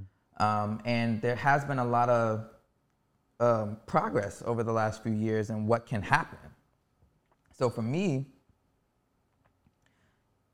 I didn't know, you know, it was just so far in the back of my mind. I'm just like, this is just not a thing that I'm gonna realize in this lifetime. You know, whatever that gap was that I was feeling, I'm like, it just must have been a gap that was left over from the previous life. Maybe I'll get to fulfill it in the next one. And to be able to say, like, no, I can actually do it now, it's crazy. It's the most fulfilling thing I've ever done. And I'm like, you know, maybe this is how people feel when they do get those, like, you know, those other surgeries or whatever it is, you know, and even myself would have opinions about things like that. Like, oh, you know, you don't need to get a BBL, or you don't need to get, whatever it is, you know. Who am I to say that about what you want and how you want to accentuate your body? It's just like, I'm totally tapped out of having opinions about other people and what they do, so that I can live and focus that energy and attention on what I want to do. And one of the things you want to do is make music. Big time. Okay. Big time. Which we're going to get to right now. Let's get to it. So, Father Venus. Yeah. Is your rap name. That's my rap name. Where'd that come from? Father Venus is, the Venus comes from my birth chart. I'm a Libra moon and I'm a Libra rising, which is actually the opposite of my sun sign, which is an Aries. So an Aries is like the first in the zodiac, the baby, the like blazing the pathway, you know, very like pow. And Libra is the opposite of that. Libra is very, you know, it's about the lushness, about the beauty of things, taking your time, and you know, I'm just a person who truly has come to realize that I really enjoy the process. Yeah. And, you know, so that's where the Venus comes from, you know, like The color is like, it's pink, it's purple, like that's my essence, you know? And father is like, I think even before I started transitioning, I had a father like essence, like a grandpa almost, you know? Like I feel like I'm able to articulate other versions of masculinity. And that's where the Father Venus like ties in, you know? There's another way to be masculine. I gotta stick a pin in that because I got questions about the. How do you use your music today, creatively and like for Shantanese? Yeah, my music is it's really about rewiring, and I make a lot of music that, again, I believe and know that sonically, that's the strongest vibration that you have. It's the most powerful vibration that we have. Visual, taste, other vibrations. Sound is the most powerful one. Okay.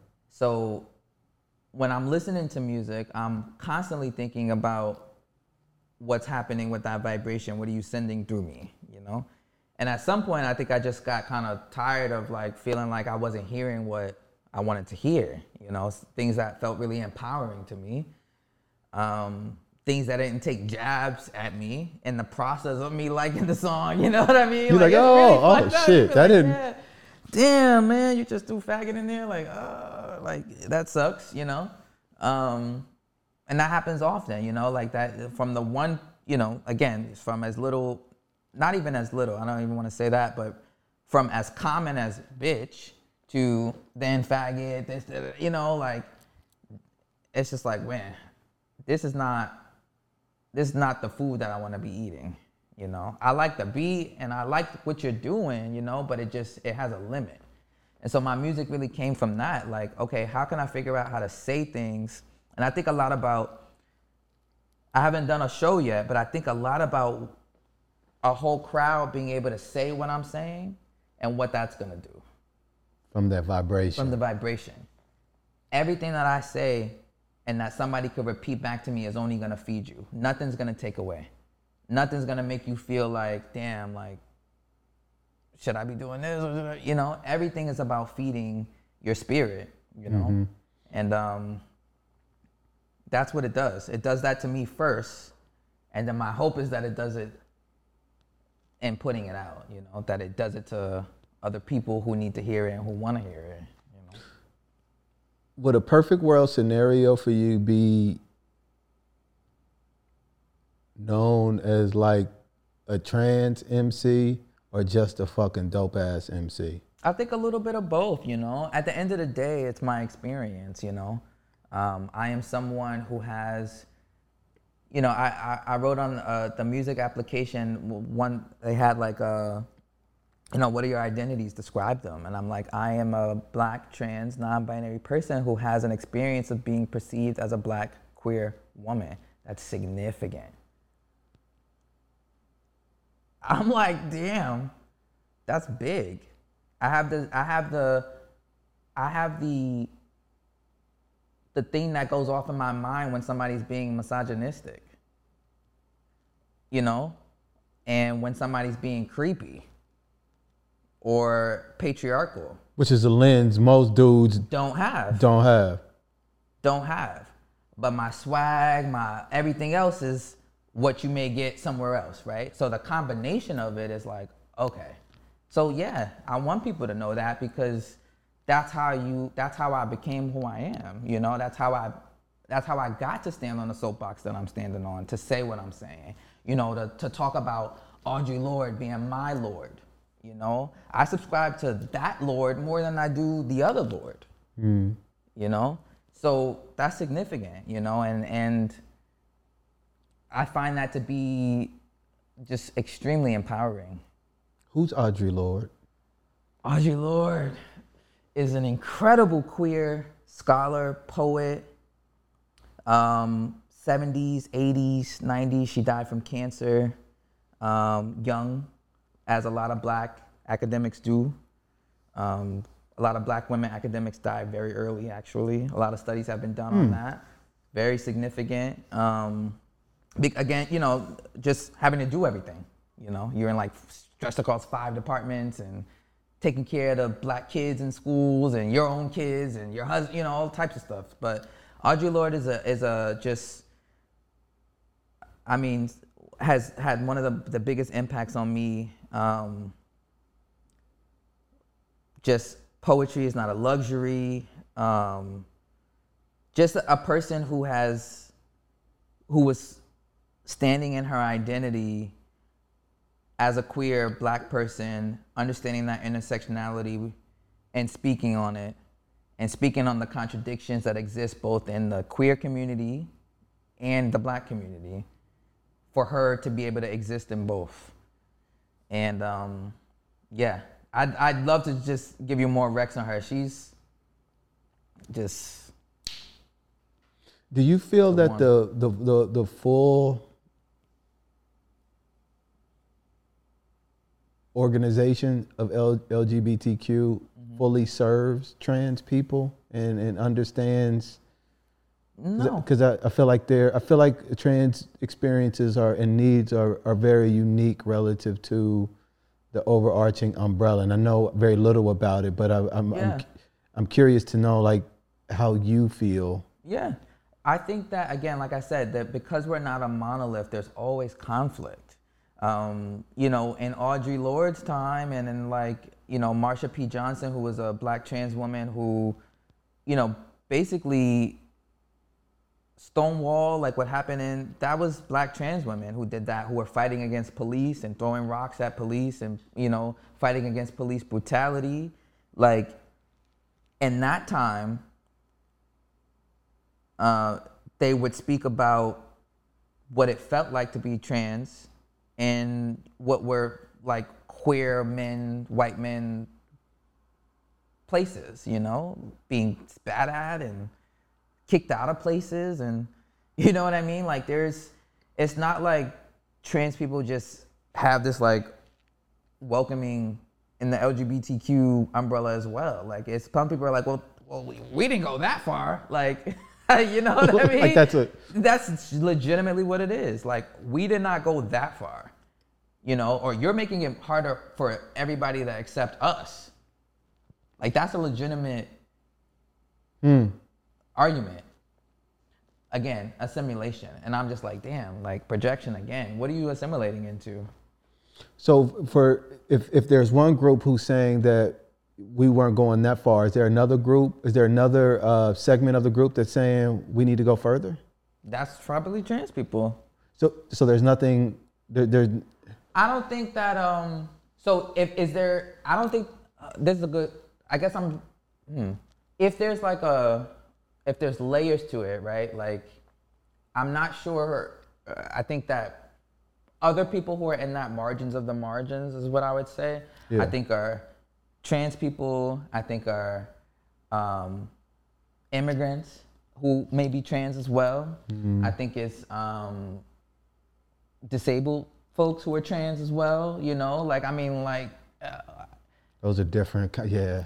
Again, just different combinations of the intersections. And so, like, there are, I'm sure, certainly moments where in trans spaces where disability is not being considered, you know, or fat phobia. That's a big one. That's a huge one. In general? Okay, I got you. Everywhere, but also in LGBTQ spaces, right? Like, are we making space for our, like, fat, trans, and queer brothers and siblings? So what is the ultimate of... there's always going to be someone, right? Yeah. So the question, I guess, at that point then becomes, are we leaving space for those who feel...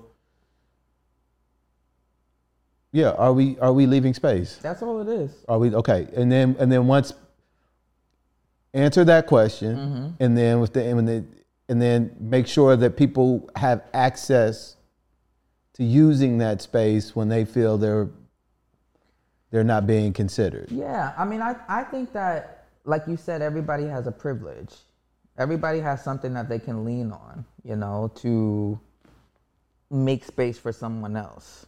We all have blind spots. I have like, we all have blind spots. I'm never gonna be too in my ego to believe that I don't, to believe that I don't have the capacity to make a mistake or to hurt somebody because I'm trans, or, you know, like, that doesn't work that way.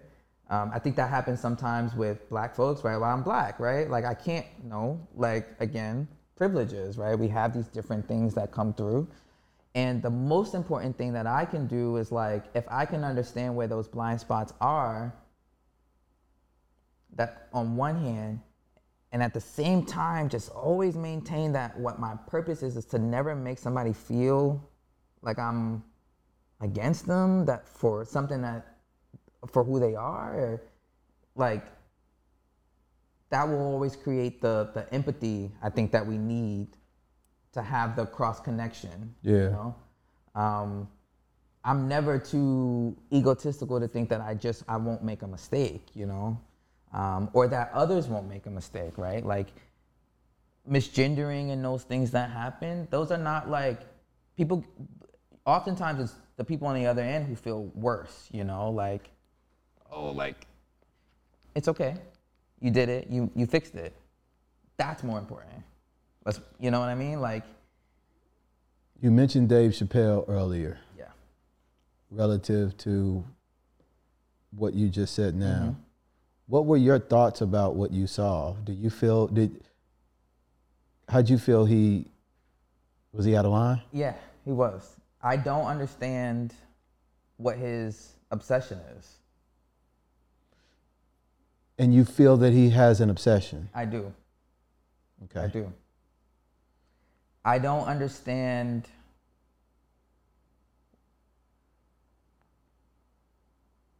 what is so difficult. You know, like, the one example, like, there's the comedy specials, that's one, right? And then we can, like, chalk it up to, like, okay, he's making jokes, right? Which, again, I'm like, at some point we're gonna have to stop being the butt of the joke, because it creates violence, you know?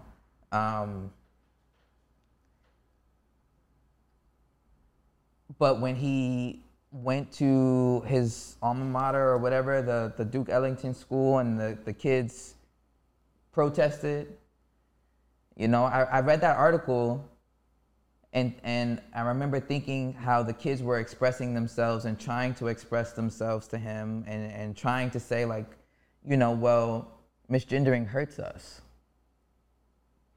Imagine you yourself are walking around and you go by he, him, and somebody just decides that they're gonna just call you she.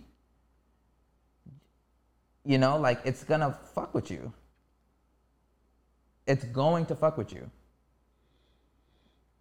So to not understand that part and to continuously double down on it, you know, for me, like I said earlier, signals to me that there's something else going on. And I don't know what, because I don't know him, and it's not my problem. You know what I mean? That's for his people and for him to figure out. But you're not gonna confuse me in thinking that I don't know what's going on, you know, up there. So did you watch his alma mater stand up?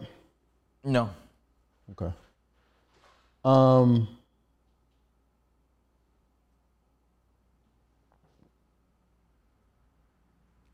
Those are the kind of things that I feel are tough. Mm-hmm. In terms of understanding perspectives and what's going on. Let me ask you another question before I say what I'm gonna say. Do you feel he has any type of negative feelings or thoughts about the trans community? Most definitely. Okay. What I think is that, again, there's just this, like, long, for folks who have, I think Dave Chappelle has an incredible keen understanding about blackness from a black man's perspective. Like I used to watch some of the stuff, and I was never a huge Chappelle fan to begin with, but I respect mastery. You know, like if no problem. But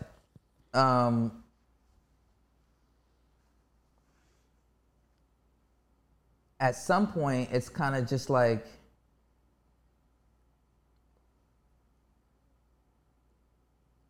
if you're not able to take in what people are saying about what you're putting out, you know, then particularly Black trans people, you know, I'm not saying that white trans people don't have a place in the conversation, or you know what I mean? No, it's okay if you're saying they don't. No, I mean, to a degree, you know, because even in that we experience racism. You know what I mean? And that'd be some bullshit, but it happens. You have to be able to understand that your issues with the way that you're being treated in this society as a Black person is conditioned also on you understanding your position against this other group, you know? And the way that all of his comedy is positioning Black trans people as almost like non-existent. So how do you, and that's what I mean when I say tough, because how do we, and I think the biggest thing you said is you feel like he has an issue with your community. So if it's hard to kind of go past that at that point, because it's like, okay, well, if I feel now, how do I make you feel like I don't, right? Mm-hmm. And so that's a performance-based thing, right? So now I've got to do something to make these people feel like, even if I don't feel that way. Right. So, and then the next question is, what level of investment do I have in trying to do something to make somebody feel something different, especially when I didn't feel that way? Right. And sometimes we all are doing to some degree or another a portion of that, and to what that looks like. Mm-hmm. And I never, you know, I'm not looking at what he's saying and how he's saying it through the same lens as you are, because it's just different. Experience. But I don't know how we leave room in those instances. And I don't know how, because the challenge I feel is how can it, I'm hearing trans people say that shit is harmful. Mm-hmm. It can hurt motherfuckers, right? And I'm hearing him say, okay, it can harm motherfuckers, it's hurtful, but there's a lot of things that's hurtful and harmful to people that a lot of motherfuckers are okay with in both segments of the community. Now we're picking and choosing this one specific thing to hide, to hang our hats on, right, when there's a lot of other shit that we really could be going in on. And I don't know how collectively we leave room for that, especially when people are seeing different things and they're saying, see what I'm saying as the truth. Yeah. Even if what you're saying isn't true. Yeah. That's a hard thing to negotiate between two people. Yeah. It's gonna be difficult, you know. He seems like a person, again, like even before all of this, he had his beliefs about certain things. Like he has blind spots. Yeah. He has big ones. He has big ones about Black women. He has big ones about Black trans people. And that's just it. Yeah, that's a good point. Yeah, he just does. And you can make a joke about it. But are they, so do we ever separate blind spots from hate? Or are they synonymous? They're very close. And I think that he has transgressed into the hate part because you weren't able to accept the conversation that was being brought to you about what your comedy did. So again, like if you're unable to have a conversation about the material that you're putting out and the actual material effect it has on the people that the subject is about, we're moving past blind spot, right? Because now I'm making you aware, excuse me, and you're like, you know, that I'm listening. No, you said. And you're just like, you know. So from a black dude's lens,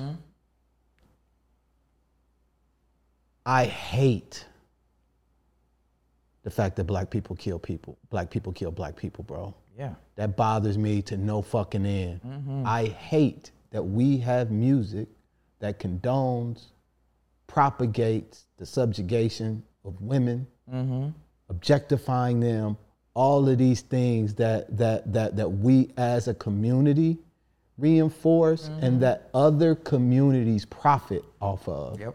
Now, I am not trying to necessarily, I'm not trying to equate trans struggle with what we're dealing with as a people with this shit. But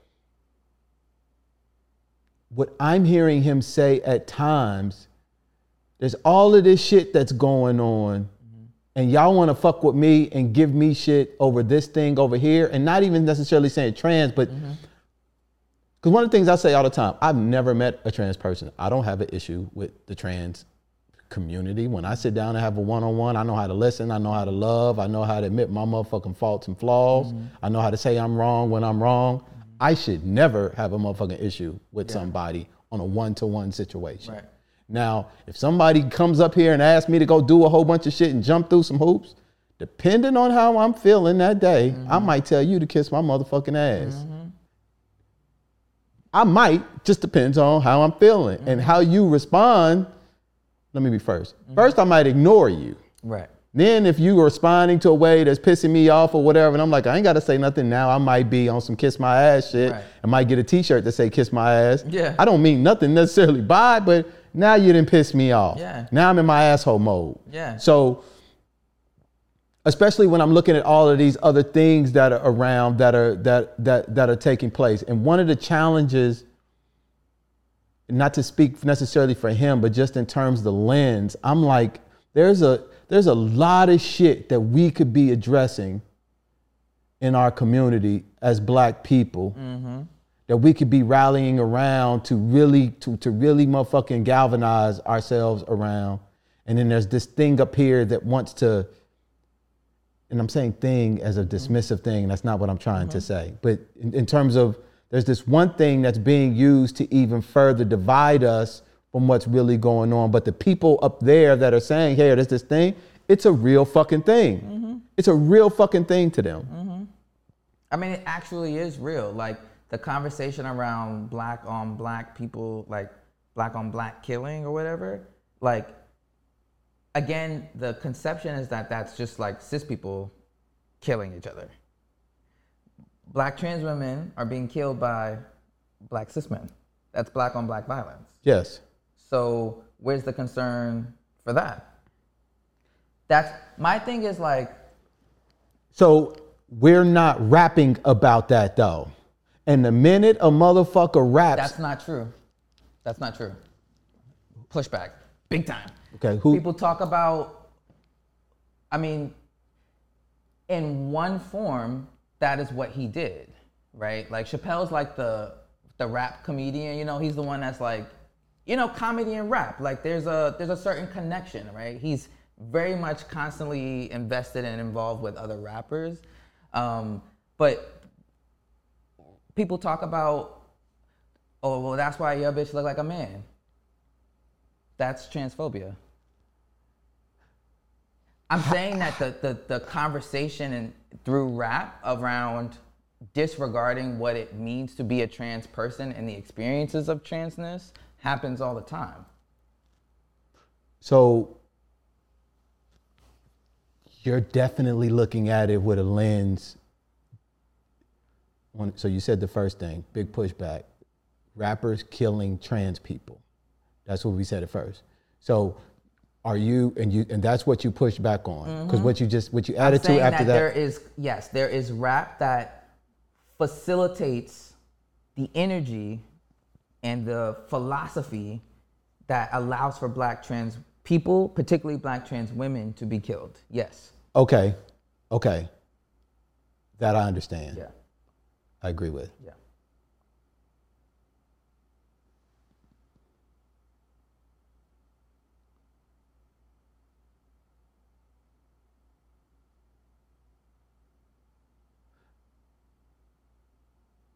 But rappers aren't just flat out going and saying, we're talking about doing that to each other, and we're talking about doing that to women.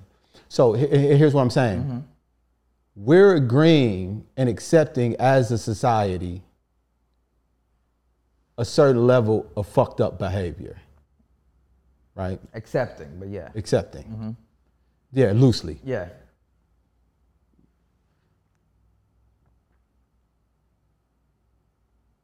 There will be a totally different, let me ask you a question rather opposed to me making a statement. Do you think it would be a totally different reaction if Lil Durk made a comment about doing something to a trans person specifically because they're trans over than just killing a dude just because he was an ops? Do you think that'd be different reaction? Yeah, I do, but I also think that like these are all again coming from the same cup, you know? Like I do think that it would be different because trans people are marginalized in a different way. Like trans people are marginalized, you know, where their names and their genders are not even being presented as such when they're killed. You know, imagine that. Like, you know, after being murdered, you still don't even get the peace in the way that people are treating your murder. You know, like that's the difference. So we're talking about life is life and human is human, right? Mm-hmm. So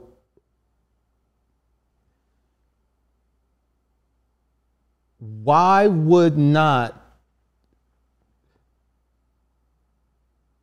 the black dude's life, who was the op who got killed, why would there not be the same level of reaction from the trans community? That's not true. No, I'm saying, why wouldn't it? But that's not true. Oh, so black trans people, if you look to see who's standing on the front lines when black men are killed, have you actually looked? No.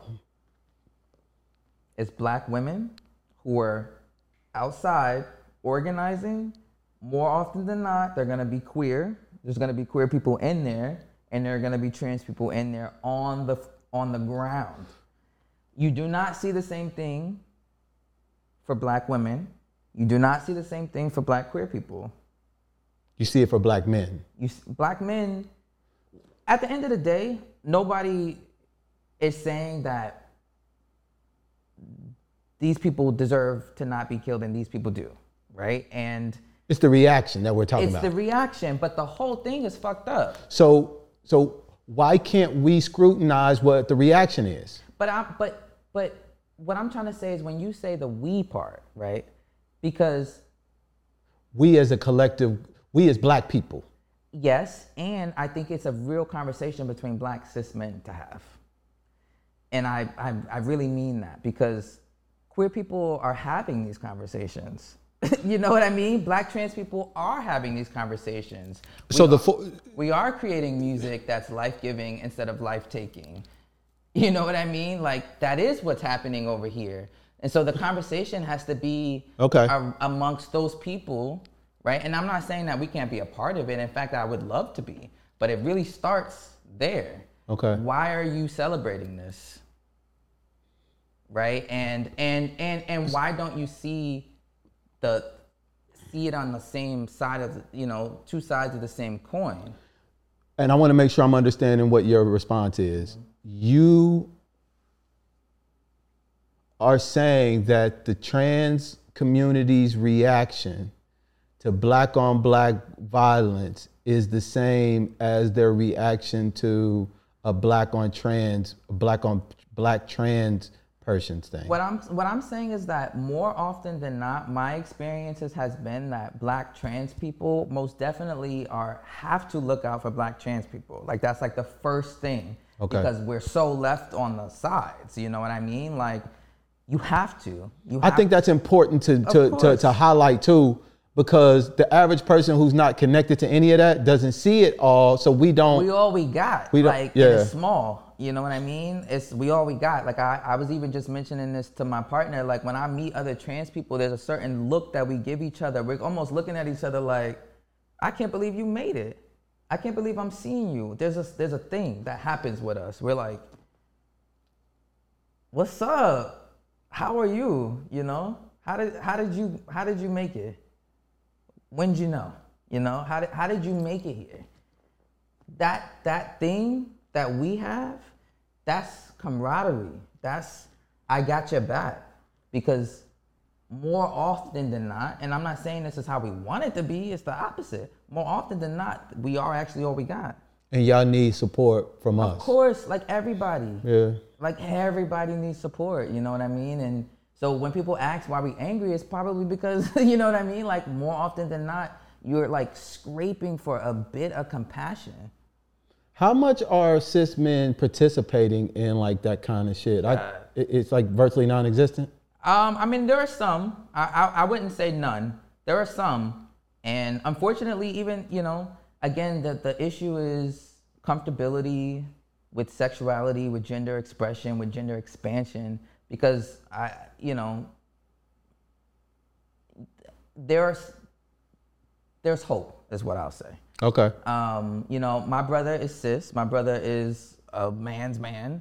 And the way that he responds and has responded to me in my transition has been beautiful. You know, like he goes out of his way to make sure that I feel comfortable. You know, that he constantly, I got text messages, Sib, you know, like, oh, we're gonna do this, we're gonna do that, you know? And I'm like, that's his way of making sure that he's a part of my life and that he is being clear that he's on my side. You know, that that's my brother, you know? So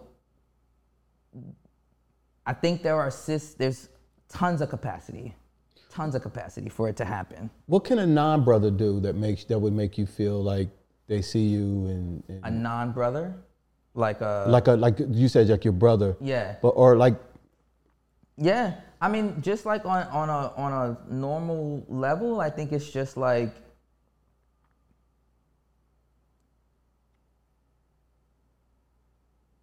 I mean, I think one of the most basic things is pronouns, you know? Like, I like when people interchange it. I like when people use he and they, you know? Okay. I don't use she, you know? So it's like to respect that. And, you know, I think that's a real basic one. And I feel like it's an acknowledgement of what's across from you. Yeah, and it's practice, you know? Like I said, like I think that's part of it. Like I don't expect for people to just get it all the way. Some people do. Like when my students were coming out to me, it didn't take me no time to figure that out for them, you know? Oh, okay, you use they, them? No problem, right? Shout out to my friend Dory, but she mentioned this thing about the way that kids in like a software update, you know? Is that a perfect? Go ahead. Okay, like a software update, you know, you have to be able to update your software. The kids come ready with that though. Yeah. You know, so as you get older, you have to be able to update, stay with the times, respect people, and, you know, nobody's trying to take anything away. And I think that ends up being the feeling. No one's trying to take anything away. The goal is to expand. Yeah. And we all benefit from that.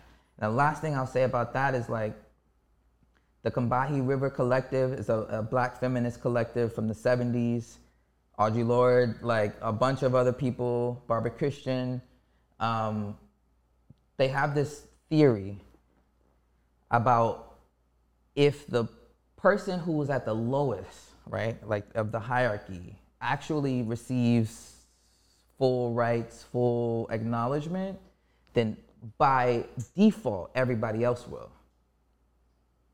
And I'm like, I remember learning about this in college and being like, oh, that makes a lot of sense to me. And at the time, for them, it was Black queer women. That was what they were, that was the bottom of the bottom in their minds, right? Because trans people weren't entering those conversations yet, though we were on the front lines, right? Yeah. Stonewall, all types of things. We just weren't put into the spaces. Like, we weren't allowed there because it's too much, you know? So in my mind now, if I'm thinking of the lowest of the lowest of the lowest, who is dealing with all of the spectrums of things? That's, in my mind, that's like a dark-skinned, Black, queer, trans, non-binary, potentially not, you know, seeking to pass, right? But seeking an androgynous or kind of just whatever. That's gonna be the person, disabled, potentially, poor, though not like someone who didn't get to go to college. That's gonna be the person that if I can focus my attention and focus my efforts on making sure that you're good, I by default will be good. And you by default will be good. And so then thus everyone else. That's what I subscribe to. That's how it works, you know. It's not top down, it's bottom up, you know. That's what I subscribe to.